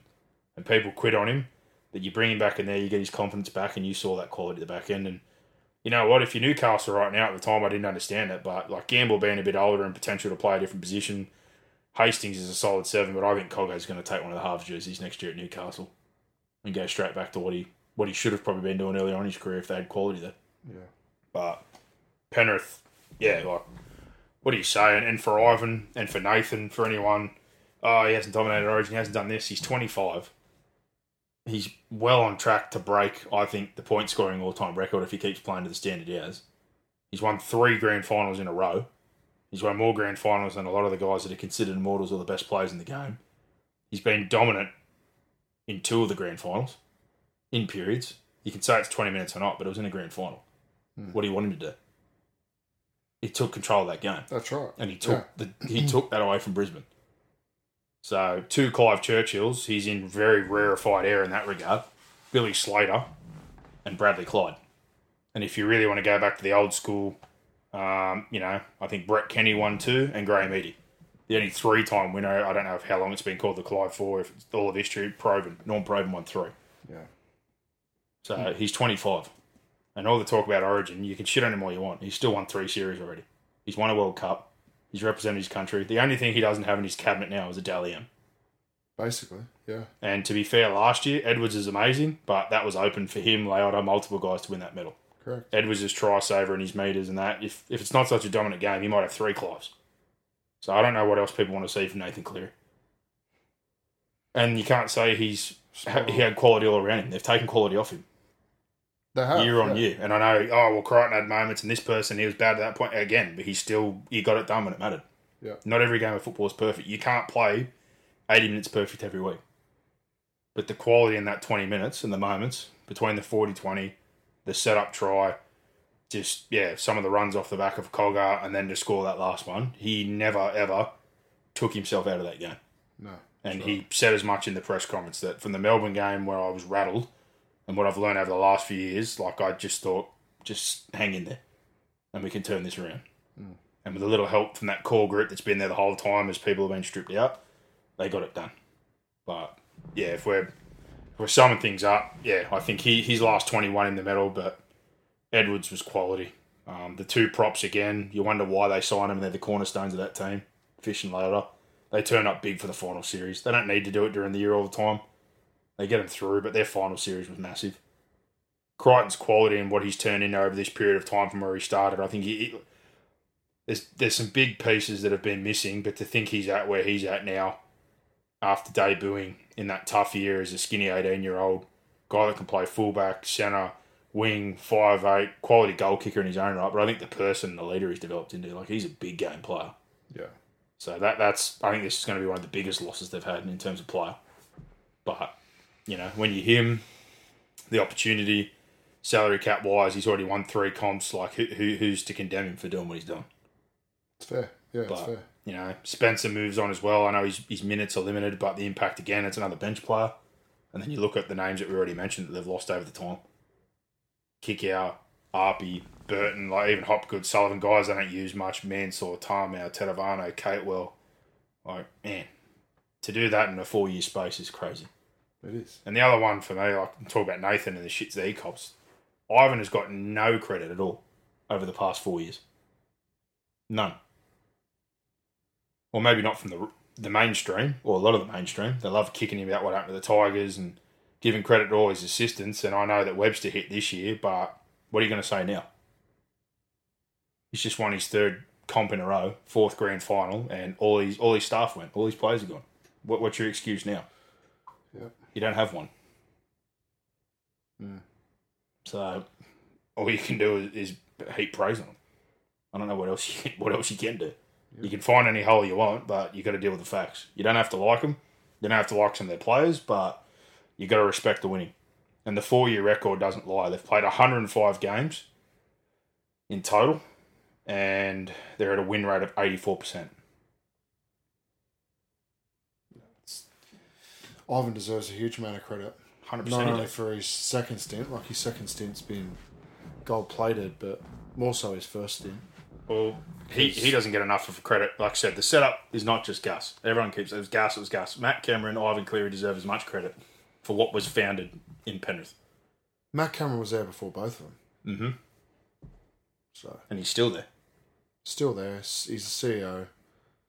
He's a man who I've got immense respect for, and who's a great role model of mine and great mentor of mine in coaching and just rugby league in general. And, you know, he's a good human. He works extremely hard. He's got clear ideas. Very logical. And knows how to develop players and knows how to put systems in place to develop players. I think the biggest thing that Phil Gould did some unbelievable things at Penrith, and a lot of them from a rugby league perspective. But Phil Gould saved Penrith commercially, financially. So there is no Panthers, particularly in the financial position they're in now, without what Gus did. And he was smart. He used his connections, and they're forever. They are now thriving. Yeah, from being on the point of bankruptcy. So, you know, that gave them the capacity to go and do the centre of excellence, and, you know, just set up because to set up pathways and develop players, it costs money, a lot of money. You need coaches, you need gear, you need, you know, all the things that go in and around that. Strapping, staff. But even jumping into that country corridor and taking advantage of that was untapped. But again, it takes time, it takes money, it takes... I don't think people understand how much development Penrith have done for the game of rugby league across the last 12 years, 13 years. The game owes a lot to Penrith. Like, first grade is just the tip of the iceberg in regards to what's happening out here at the moment. And well, you only need to... This is the point I'm going to make when we get on further here, but you look at the drain of players the last few years, but also that effect is also on a level you don't see if you're not a hardcore. Like, their 18s, 20s sort of best players are all signing to go elsewhere right now. They're not even talking to Penrith because with that core group they've got locked in those positions, there's no point to be at Penrith. So your Riley Pollards, your Liam Isons, anyone that's been an Australian schoolboy, New South Wales rep, SG Ball Players of the Year, Flag Players of the Year, they're all going elsewhere. And that's the reality. Because they think that if they go somewhere else, they'll become NRL players. The key there is about, and the most difficult thing in coaching is to develop a young player into a first grader. That's not easy. No. Because that takes years and years of hard work, video, toil, coaching, and those players need experience. Yeah. Whereas, a lot of our struggling clubs, those players get thrown into first grade too quickly, chewed up, spat out, they get labelled as, well, he's played first grade and did no good. But what sort of platform have you built before you put him there? And a lot of clubs, and I'm not blaming the other clubs for, having to rush players in because they don't have the developmental capacity or the depth that Penrith have got. But they also need to understand, you look at now, like Alamotti will go to Penrith. Schneider will go to Penrith. They do that with 2 or 3 players every year. They've done it to Cogger this year. He'll go and springboard into something else. Yeah. And like we said for Alamotti, what an opportunity. Like, you're a guy that missed 2 years. Mate, there's a centre spot there open if you want it. Because of COVID. You're one of the best touted juniors, but you're at one of the worst clubs in a bad situation at this point in time, and it's probably not conducive, like you said, for him right now, and they've lost patience and they've moved him on. But going to Penrith, he's not going to get a better opportunity to turn into the best version of himself. Yeah, well, and Penrith, in a way, are becoming the new Melbourne in that regard. Melbourne is still doing it. Yeah, but Penrith are also getting that with the winning. Like, you get a guy every now and then, but especially that just goes, well, I'm going to go there. Yeah. And especially a half. They're going, well, if I'm going to be a backup somewhere and know I'm going to play during Origin and get a couple of games, I'd rather do it there. Is the opposite effect of the salary cap, right?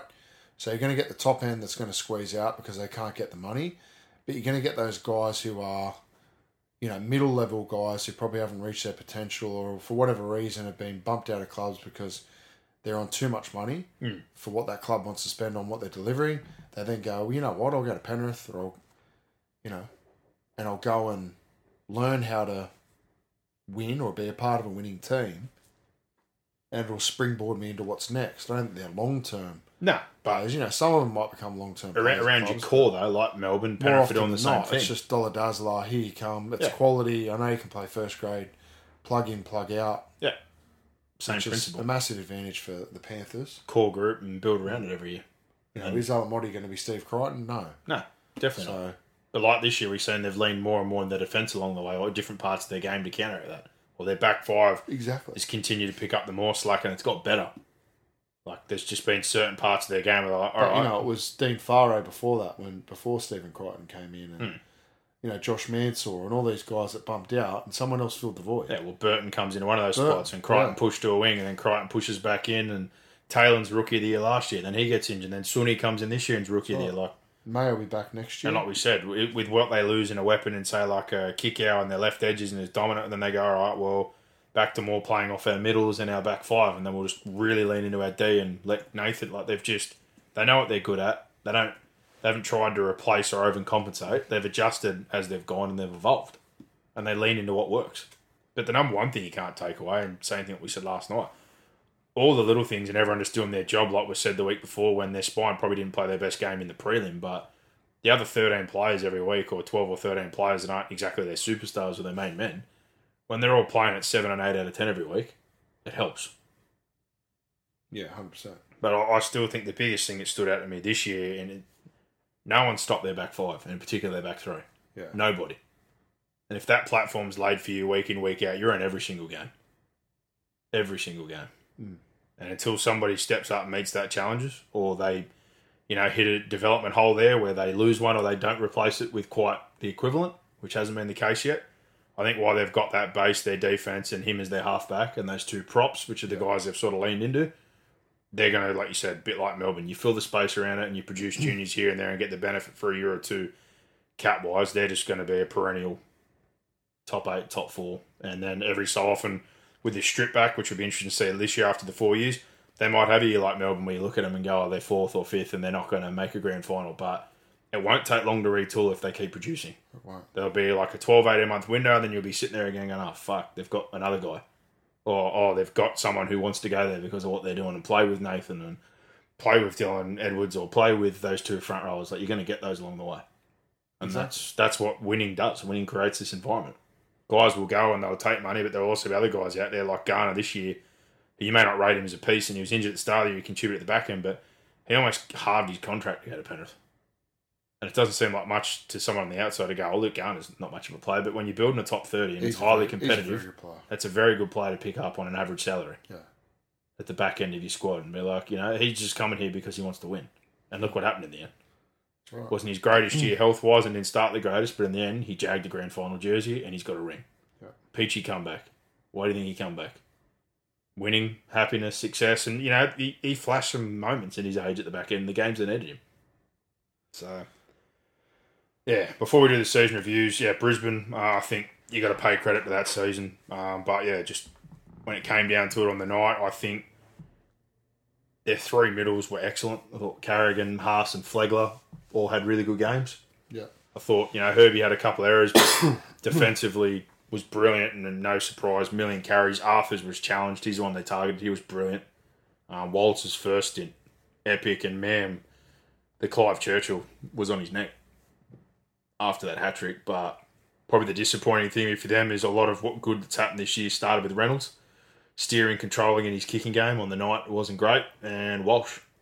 And that's the rocks and diamonds sometimes you get with Walsh for all. Yeah, you're always going to get that risk. with Walsh. You get that reward, and there was a few moments of brilliance, but unfortunately in the night, there was 3 errors, 2 7-tackle sets, and he couldn't really impact the game. Yeah. The 2 moments where he did impact the game were obviously huge. He broke that cycle for him where Reynolds couldn't capitalise with the kick and the play on Nath, which was just pure class. But there a few other times he looked threatening. They either got shut down or he came up with an error. Yeah. So they were the 2 pieces that really made things go. But Man was really the one that delivered in those middles, and everyone else sort of held their gloves up. But they're 7 and they're 1 on the night. Probably one of the biggest differences in this game. Correct. But for them, the cycle starts. Herbie goes, Flegler goes, Palacia goes. They probably backfill Mariner, who they've got big hopes for on the OB spot. Between, Hetherington, Xavier Willison, Tapa'u. They got Ben Takura, young kid they're keen on. They're probably the few that'll be competing for those other few spots. Yeah. Looks like they got 9 sorted now with Walters. But decisions obviously to be made next year as well as pressure comes on the salary cap and guys start coming for their players. Yeah. So that window, like we said, it's open. But decisions from here on out are massively important in terms of who they sign. So with that, let's jump in and review the season of these 2 teams. And Brisbane, they're the one we'll start with. Second during the regular season, runner-up here. Second in attack, second in defence. They used 29 players. They had the best away record in the league, 11-1. Yeah. That's massive. Over-under was 13.5. We went under. Both thought they'd maybe... from the noise that was coming at the start of the season, you're hearing guys are leaving. Flegler signed. Herbie signed. Cobbo spoke out. Before a ball was even kicked, you just thought, oh, no. Yeah. Off the back of what happened last year, but full credit to Kev and the Broncos. Because I thought from all that, this is going to get shaky again, or they might just skimp in with the talent. But, mate, the growth in this team across the board, the fact they got Walsh back after letting him go under the circumstances they did, I must say I still think it's a bit lucky, but at the end of the day, you would take that luck. Because watching him over at the Warriors after they said, you can leave, I'm sure they would have been sitting there with their head in their hands. But to get him back this year, after the Warriors basically told him you're not allowed to go to the Dolphins because of, the Sullivan and Wayne situation, which panned out. What a gift for the Broncos he turned out to be. He was huge. Massive. The link between him and Reynolds, that just unlocked the attack for them. It unlocked Mam even further. Pat Carrigan stepped up to another level. He was close to, if not the best lock in the comp. Haas, you didn't think he could get any better, but then you forget he's only 23 years old. Flegler, his best season, and then just all around it. You saw glimpses of Pia Kura, Palacia late, Kobe Hetherington's quality. They're 2 centres, Herbie Farmworth. I thought he was close to, if not their best centre in the comp as well.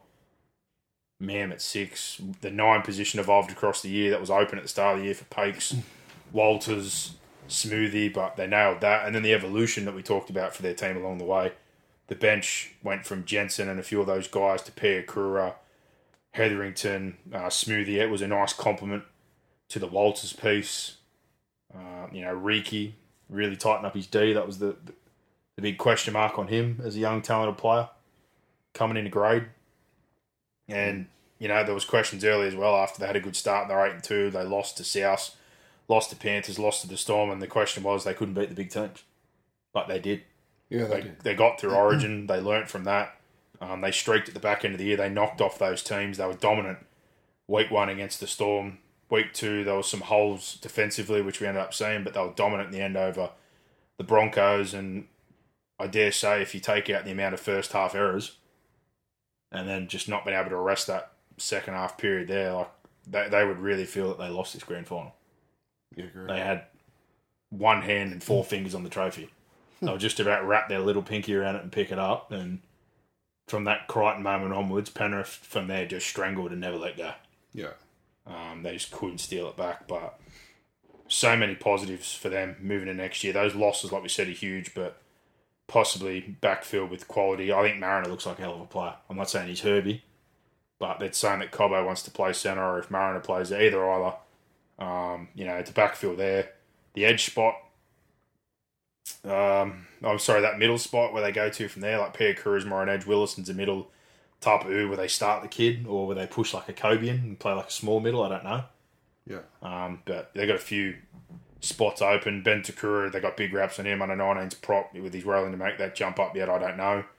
But their window's open right now. The big question for them moving forward, with those few moving out and then the guys they've re-signed off the back of that growth, is getting the deals done for Ezra Mam and Reece Walsh.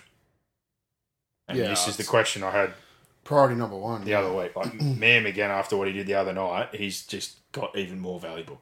Yeah. Hat-trick in a grand final, he's on about 250, 300k. He'll get $1 million on the market if he hits the open market, with the cap where it's at now.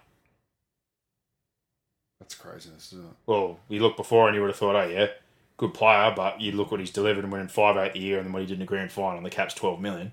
A good half before cost you 700-800, the best was $1 million. That ceiling's lifted with a 30% increase. Yeah. He's $1 million player now. Exactly. So Brisbane was saying the other week, yeah, we think we're confident 700-800. I don't think so.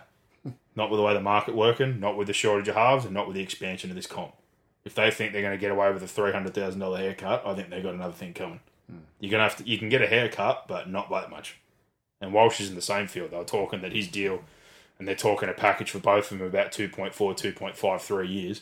Walsh open market. If Ponga's on 1.4, Tommy's on 1.1 before the cap and all that went up. Like Walsh, these kids are 20 and 21. That's you got to lock them down. And Man, like if Brisbane win, Man wins Clive Churchill. Yeah.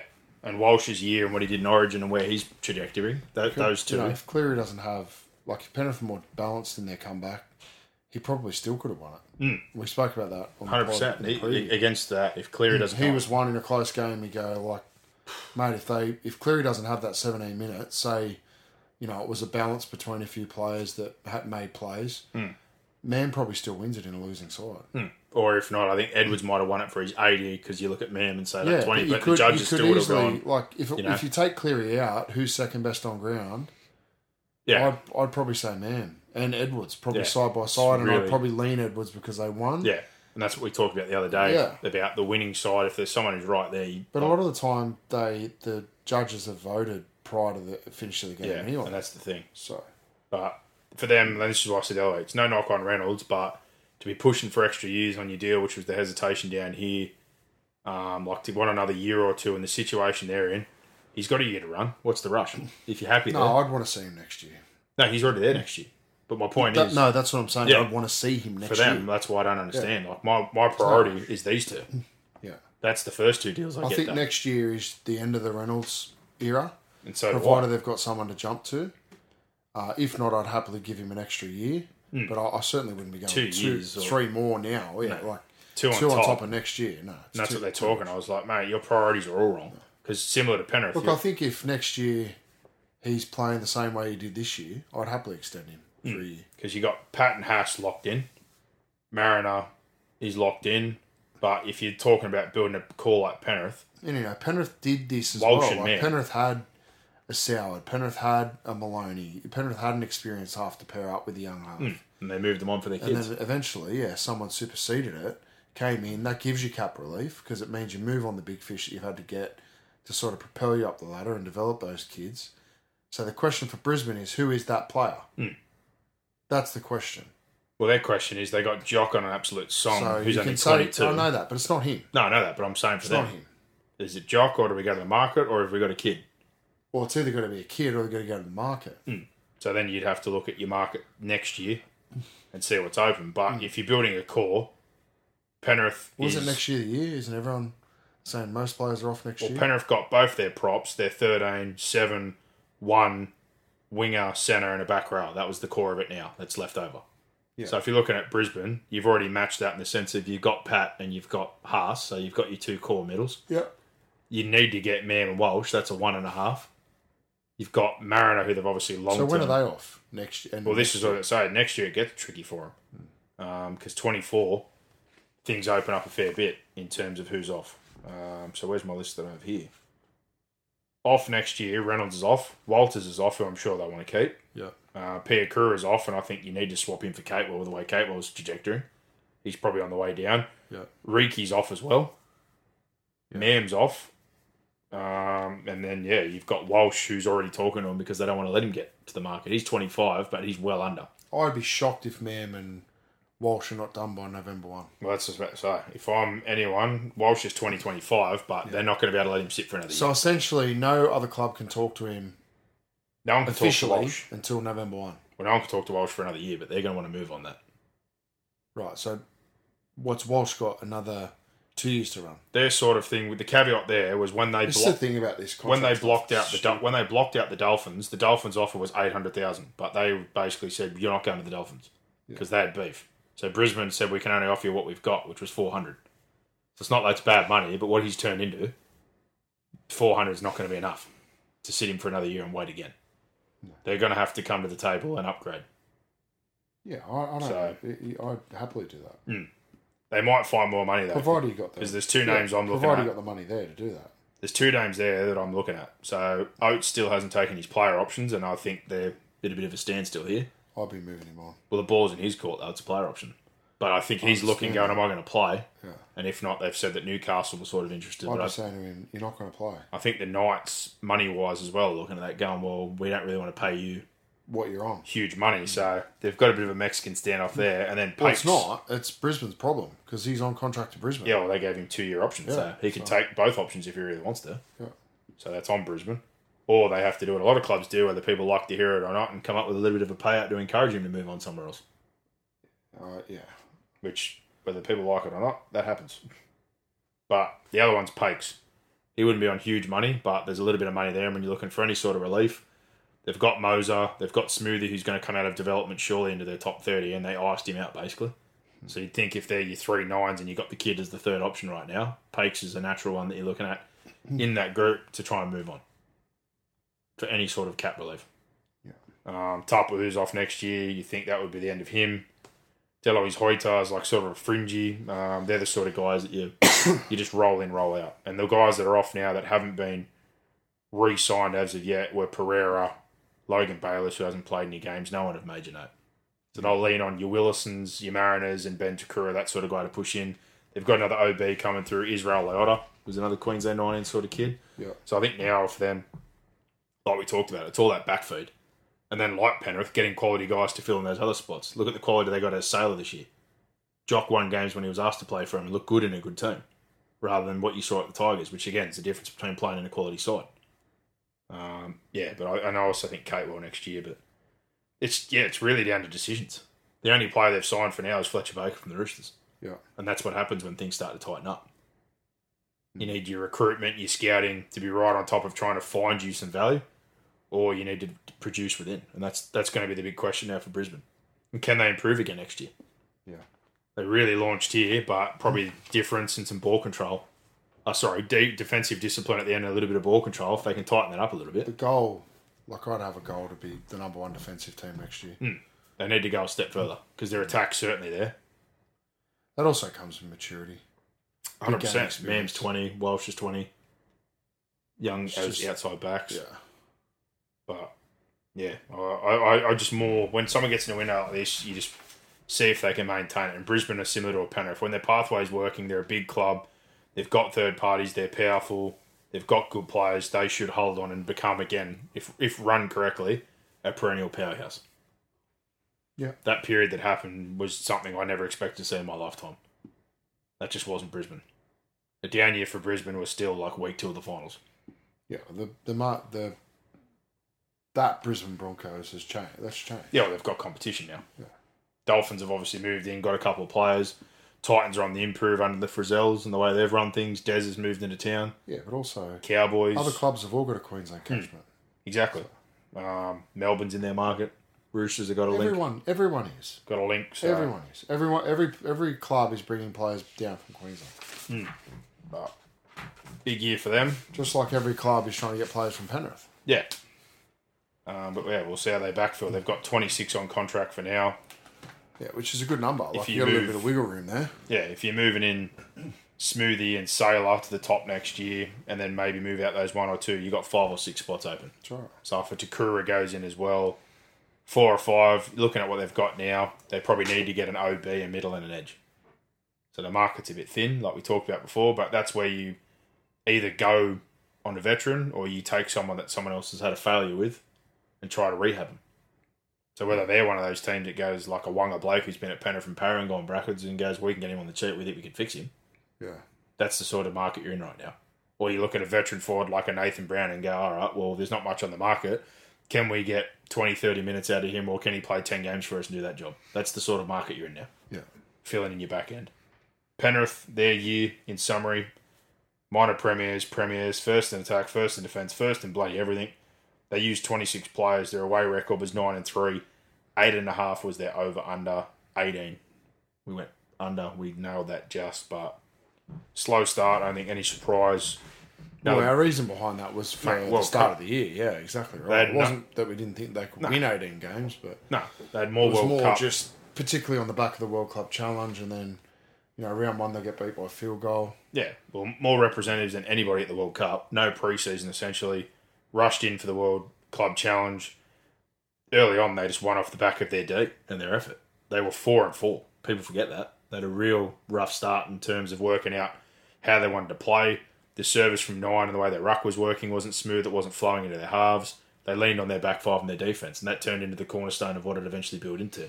Yeah, we saw Sony get a run with Kenny, and that was sort of worked out over the year. Then they basically leaned into that Kenny was going to be the solve. His service improved. The attack got better. All those key players built into the year. The middles built into the year. The halves built into the year. Crichton had a slow start, and you sort of question, was his head in the right place? But by the back end of the year, he was up there with Herbie Farnworth as the best centre in the competition.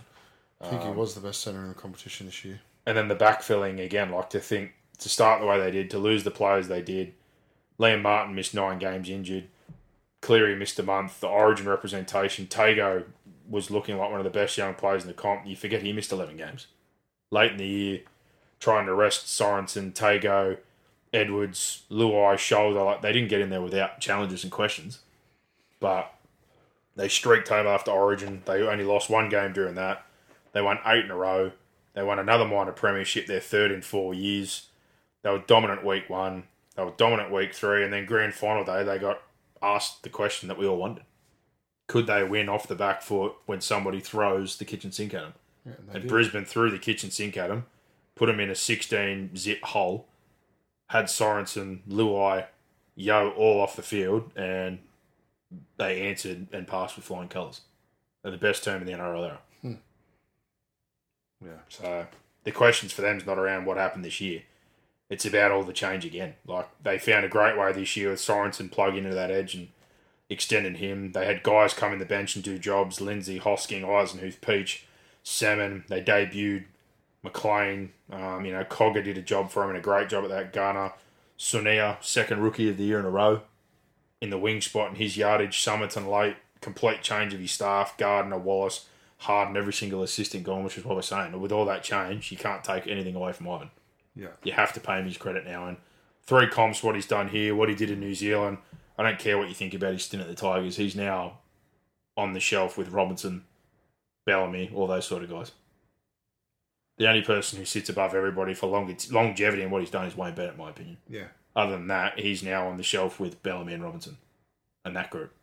Yeah. And it can't be argued. Plain and simple. And if he keeps doing what he's doing, he'll jump off that shelf on his own. Well, that's exactly. And I heard today, what about longevity? I'm like, well, he was pretty successful at the Warriors.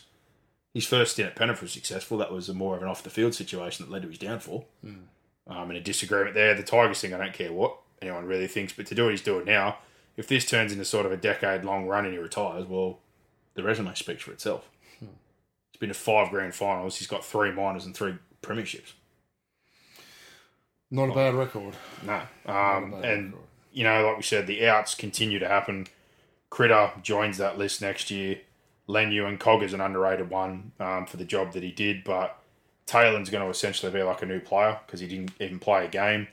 Dane Laurie, who loved the joints coming back, basically on a freebie, which is great. They get a free swing at Alamotti and Brad Schneider, who's a very handy backup again. Yep. So good cover in that spot again, the halves rehab club. Alamotti's talent is unquestionable. He just needs to be coached and developed, and he's going to get that opportunity here. No doubt about it. Dane Laurie, I think, will be a really handy pickup as well. They're the sort of signings you need to make when you're in this situation. Yep. The guy that wants to be at Penrith, never wanted to leave Penrith. Knows the club. But after being out and being where he is and then looking around, just thought, like going to another bad club. I'll just go back. Give me $200K or whatever it is, just a small salary, and just let me play. And they'll probably use him in a few different spots or in a few different times, but it's invaluable to have those people that want to play for you. Correct. So 1 to 13 next year, they're essentially going to be exactly the same team, but that hole in the centre. So whether that's May, who's come through playing centre wing that rolls in, or whether they give Alamotti a crack. But if you do that, I don't see how that works. I don't think they're going to deny Taruva or Tago any of those spots. So I think Alamotti at the start of the year probably going to have to earn his spot in that back five. Yeah. But I think Taylor might get first crack. Other than that, they're 12 of the 13 starting is going to be the same. The real question is, after all the depth, and we saw it this year, the gap between them winning Mats and Ball this year and then what gets stripped out of Flegg and Cup, they missed the Cup finals and they got knocked out week 1 of Flegg. So that gap doesn't happen in 12 months' time just because you won comps. No, it doesn't. They're trying to funnel through, and then in that is a vacuum like we've talked about. So Liam Ison, Riley Pollard, Luke Hanson, Isaiah Katoa went the year before. So halves, fullbacks, outside backs, forwards, they're all getting poached in that. So there's a vacuum in between their 16s, 18s and what's getting through now. So they still need to be smart like they were with a Garner, with a Sorensen, with an Alamotti now, with that. Like, that's really the battle for Penrith here. Because when you're winning and you're having success and all these guys look and the path's blocked, people are just going to buy it from that backyard and expect that these Australian schoolboys and all this talent are guaranteed first graders. It's not going to be the case for all of them. Some of them are only going to be that if they're at Penrith. But clubs are going to take that risk because they don't have the juniors, and when you're succeeding, everyone wants to buy your players. So the challenge is even bigger next year. That bench, I don't know how it looks because looking at it right now, between a lot of those guys, they've got good half cover, good outside back cover, like with McLean, Cole, Alamotti, Schneider, Dane, but like middles. Like Lindsay had a good year, but last night in like a really, really big game, he's still got a fair way to go. Yeah. But you're talking next year, it's probably him, Liam Henry, they extended to 2026. So I think he'll naturally probably get one of those spots. Hosking maybe, and say like a Peachy type player as a utility. But other than that, like you got Eisenhuth, who I think for them, he's steady, but I don't want him starting for me every week. Mav's not an edge anymore. You'd say he's a middle. They've upgraded him. It's been a few years now, so he needs to take a step up. But yeah, they're another one who's got 4 spots open. And probably the biggest need there is getting some middles. Yeah. Because one thing you know about them... They'll promote, they'll look, they'll test, they'll keep a couple of spots open. Yeah. They'll upgrade if they're happy, they'll look on the market if they're not. Yeah, so you've got... They're in a position of flexibility. You know, they only used 26 players this year, so... Yeah. The New South Wales Cup were certainly capable of playing finals. You think... Probably the way that Penrith's season went in the NRL hurt their New South Wales Cup to the degree of 1 or 2 wins. Which because that depth gets stripped out. Yeah, and they could have easily got into the finals and won it. So the whole thing about, Penrith weren't as good this year, well, they were. They were. They just had to lean on those other grades a little Affected bit more. by first grade. Jersey Flag, yeah, I think they finished 5th and got beat first week by Para. Their priority wasn't Jersey Flag. No. Nor should it be. It was cut. Well, no, it was NRL. Yeah, so, but that's feeding up. Yeah, correct. It drags in. Yeah, and they played a lot of SG ball age kids in Jersey Flag, and they played a lot of Jersey Flag age kids in New South Wales Cup. That's how it works. Ayongi, Amatawani, lots of good guys. So, and that's how you develop players. Lazardi. So, yeah, they've got plenty of good players there, mate. They're going to be fine, and onwards and upwards for the Panthers. I think it's... And teams, you can't replicate what Penrith have got because not everyone's got the nursery that they've got. But no. And I think... I guess you need to find out, how do you make your own situation work to the best of your circumstances and ability. And, yeah, for those clubs that have got big junior nurseries, there's a method there to that. And for the clubs that don't, then I guess there's another method. They need to find an alternative solution And the other thing you can't just always say, "Oh, Penrith have got all the players," and it is what it is. Penrith don't have an advantage because we saw they've always had that advantage. They've never been dominant. They haven't been dominant throughout the history. Never consistently, no. But the thing, Newcastle got a huge nursery, and they've struggled over the years as well. Yeah, the thing here is same as Brisbane, North Queensland. They've all got nice nurseries, but look at the West Tigers. They've got the fastest growing nursery. In 10 years, I think they might even overtake Penrith in terms of participation numbers and how big their nursery is going to be. If they do the right with thing. The urban growth in, particularly southwestern Sydney and Campbelltown. It's just how you nurture it, how you utilise it, how you set it up. But the core is there. So Toto, Dill, Cleary, Fish, Martin, Yeo, Leota, those 8 are all until 26, 27. And then under that, Tago to 25, Jack Cole, 2026. They've got him pegged as a half, so that might play into the Luai situation. McLean. He's in the Luai mould. They've got to find someone that they can pair up with Cleary. If Luai leaves. Lindsay got to a 26 now. Sorensen got to 26. Sony to 25. Henry to 26. McLean, whether they see him centre winger. So they've got a core group there of young guys mixing in with their old. So they've got about 15. But next year, the two biggest decisions, because the rest are pretty much going to get rolled with their juniors. Taylor was the rookie of the year and huge for him. He's off next year. So depending on how he comes back, he's super young, really good player. And Taruva, I don't think they can let him go. The Dolphins threw the kitchen sink at him and they would have been looking going, man, it wasn't for a matter of the offer. He just wanted to be at Penrith. Yeah. But he's going to be hard to keep as well. Other than that, Kenny's there. I think Kenny, by this point, would realise he's in a good situation. I don't think Kenny's going to ask for something stupid. No. And if he does, they'll get rid of him. But other than that, Eisenhuth, Garner, Laurie, Hosking, all those sort of guys are the ones they've flipped in and out. Peachy. Alamotti might only be a 1 year, but next year between Taylor, Sunia, and Luai. Luai is probably the big question they've got for themselves. The cap may have gone up. They may have paid this sort of core group and they've got a little bit of wiggle room, but I still think there's a max price on Luai. And for me, there has to be. If he's already on 650, 700, even if it's gone up 30%, bad clubs may pay him $1 million plus. To me, he's no more than a $700,000-800,000 player. Yeah. And if he thinks otherwise, well, he needs to go to a bad club. So that'll be his decision. But as it has been every year, this will be the big thing to watch with them next year is how they fill in and how they go. Yeah. Because they've certainly done a good job the last few years, but when you have that kind of core group, which they build up to such a stack, and then that vacuum just keeps coming and coming, next year is by far the biggest challenge they've got. But 2 international front rowers, the best halfback in the game, some quality outside backs and yardage set starters, and a good edge and good lock is a really good start to build around. So, going to be very interesting to watch the Penrith Panthers, and again, congratulations to them. The 2023 premiers, 3 in a row. I know everyone says a lot of things they may not see again, but in a salary cap era, if we see this again in our lifetime, I'll be very surprised. We were talking only a couple of years ago over that 30-year period about how hard it was to be back-to-back. Yeah. And, the Roosters finally cracked it, then Penrith did it no short feet only a couple of years later, and then they've just gone one better. Yeah. So, massive, but that pretty much gets us to the back end, mate. A huge show.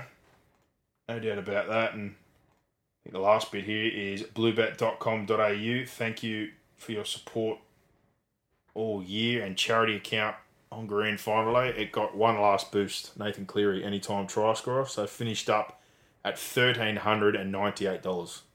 Good year in that regard for the charity account. So thank you to bluebet.com.au, and they've got the markets up already, which I was looking forward to seeing, to see what the bookies think for next year. Penrith are $4 favourites again to win the premiership. The Broncos only slightly behind at $4.33, and then the gap opens up significantly. The Roosters third favourite at 8. Souths and the Warriors are 11 apiece. The Storm 12, Sharks 15, Cowboys 17, Newcastle 21, along with Manly, and then Parramatta is back at 21, Titans 26, Raiders 34, Dolphins 34, Dogs 41, and then Tigers and Dragons equal favourites for the spoon at 81 apiece.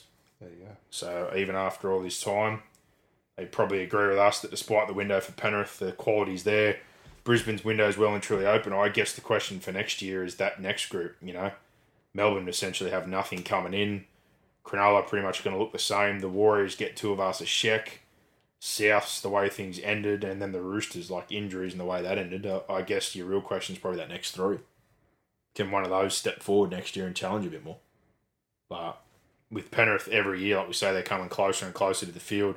Numbers-wise this year, sure, but in the end, they were still the best team. So, early doors, a lot to play out. Injuries off-season. The Pacific Championship, there's no doubt there'll be some more movement before we kick off again next year, but we've only got one more show to go. We do. So next week or end of this week, our award show, we'll knock that on the head.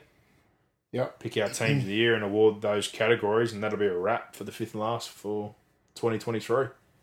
Sounds good. NFL show will still be going, but again, congratulations to any Panthers fans we've got out there.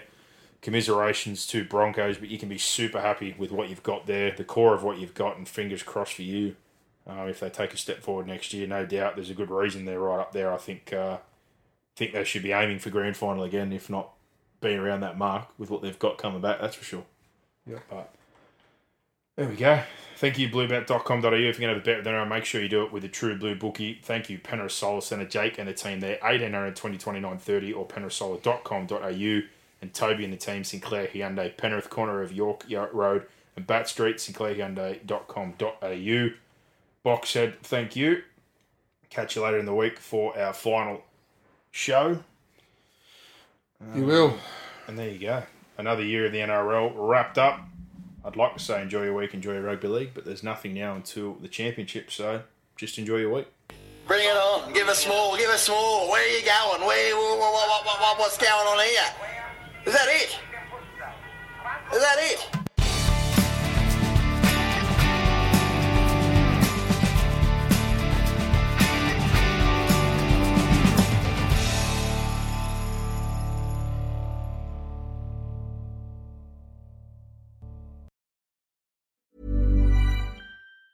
Mom deserves the best, and there's no better place to shop for Mother's Day than Whole Foods Market. They're your destination for unbeatable savings, from premium gifts to show-stopping flowers and irresistible desserts. Start by saving 33% with Prime on all body care and candles. Then get a 15-stem bunch of tulips for just $9.99 each with Prime. Round out Mom's menu with festive rosé, irresistible berry chantilly cake, and more special treats. Come celebrate Mother's Day at Whole Foods Market.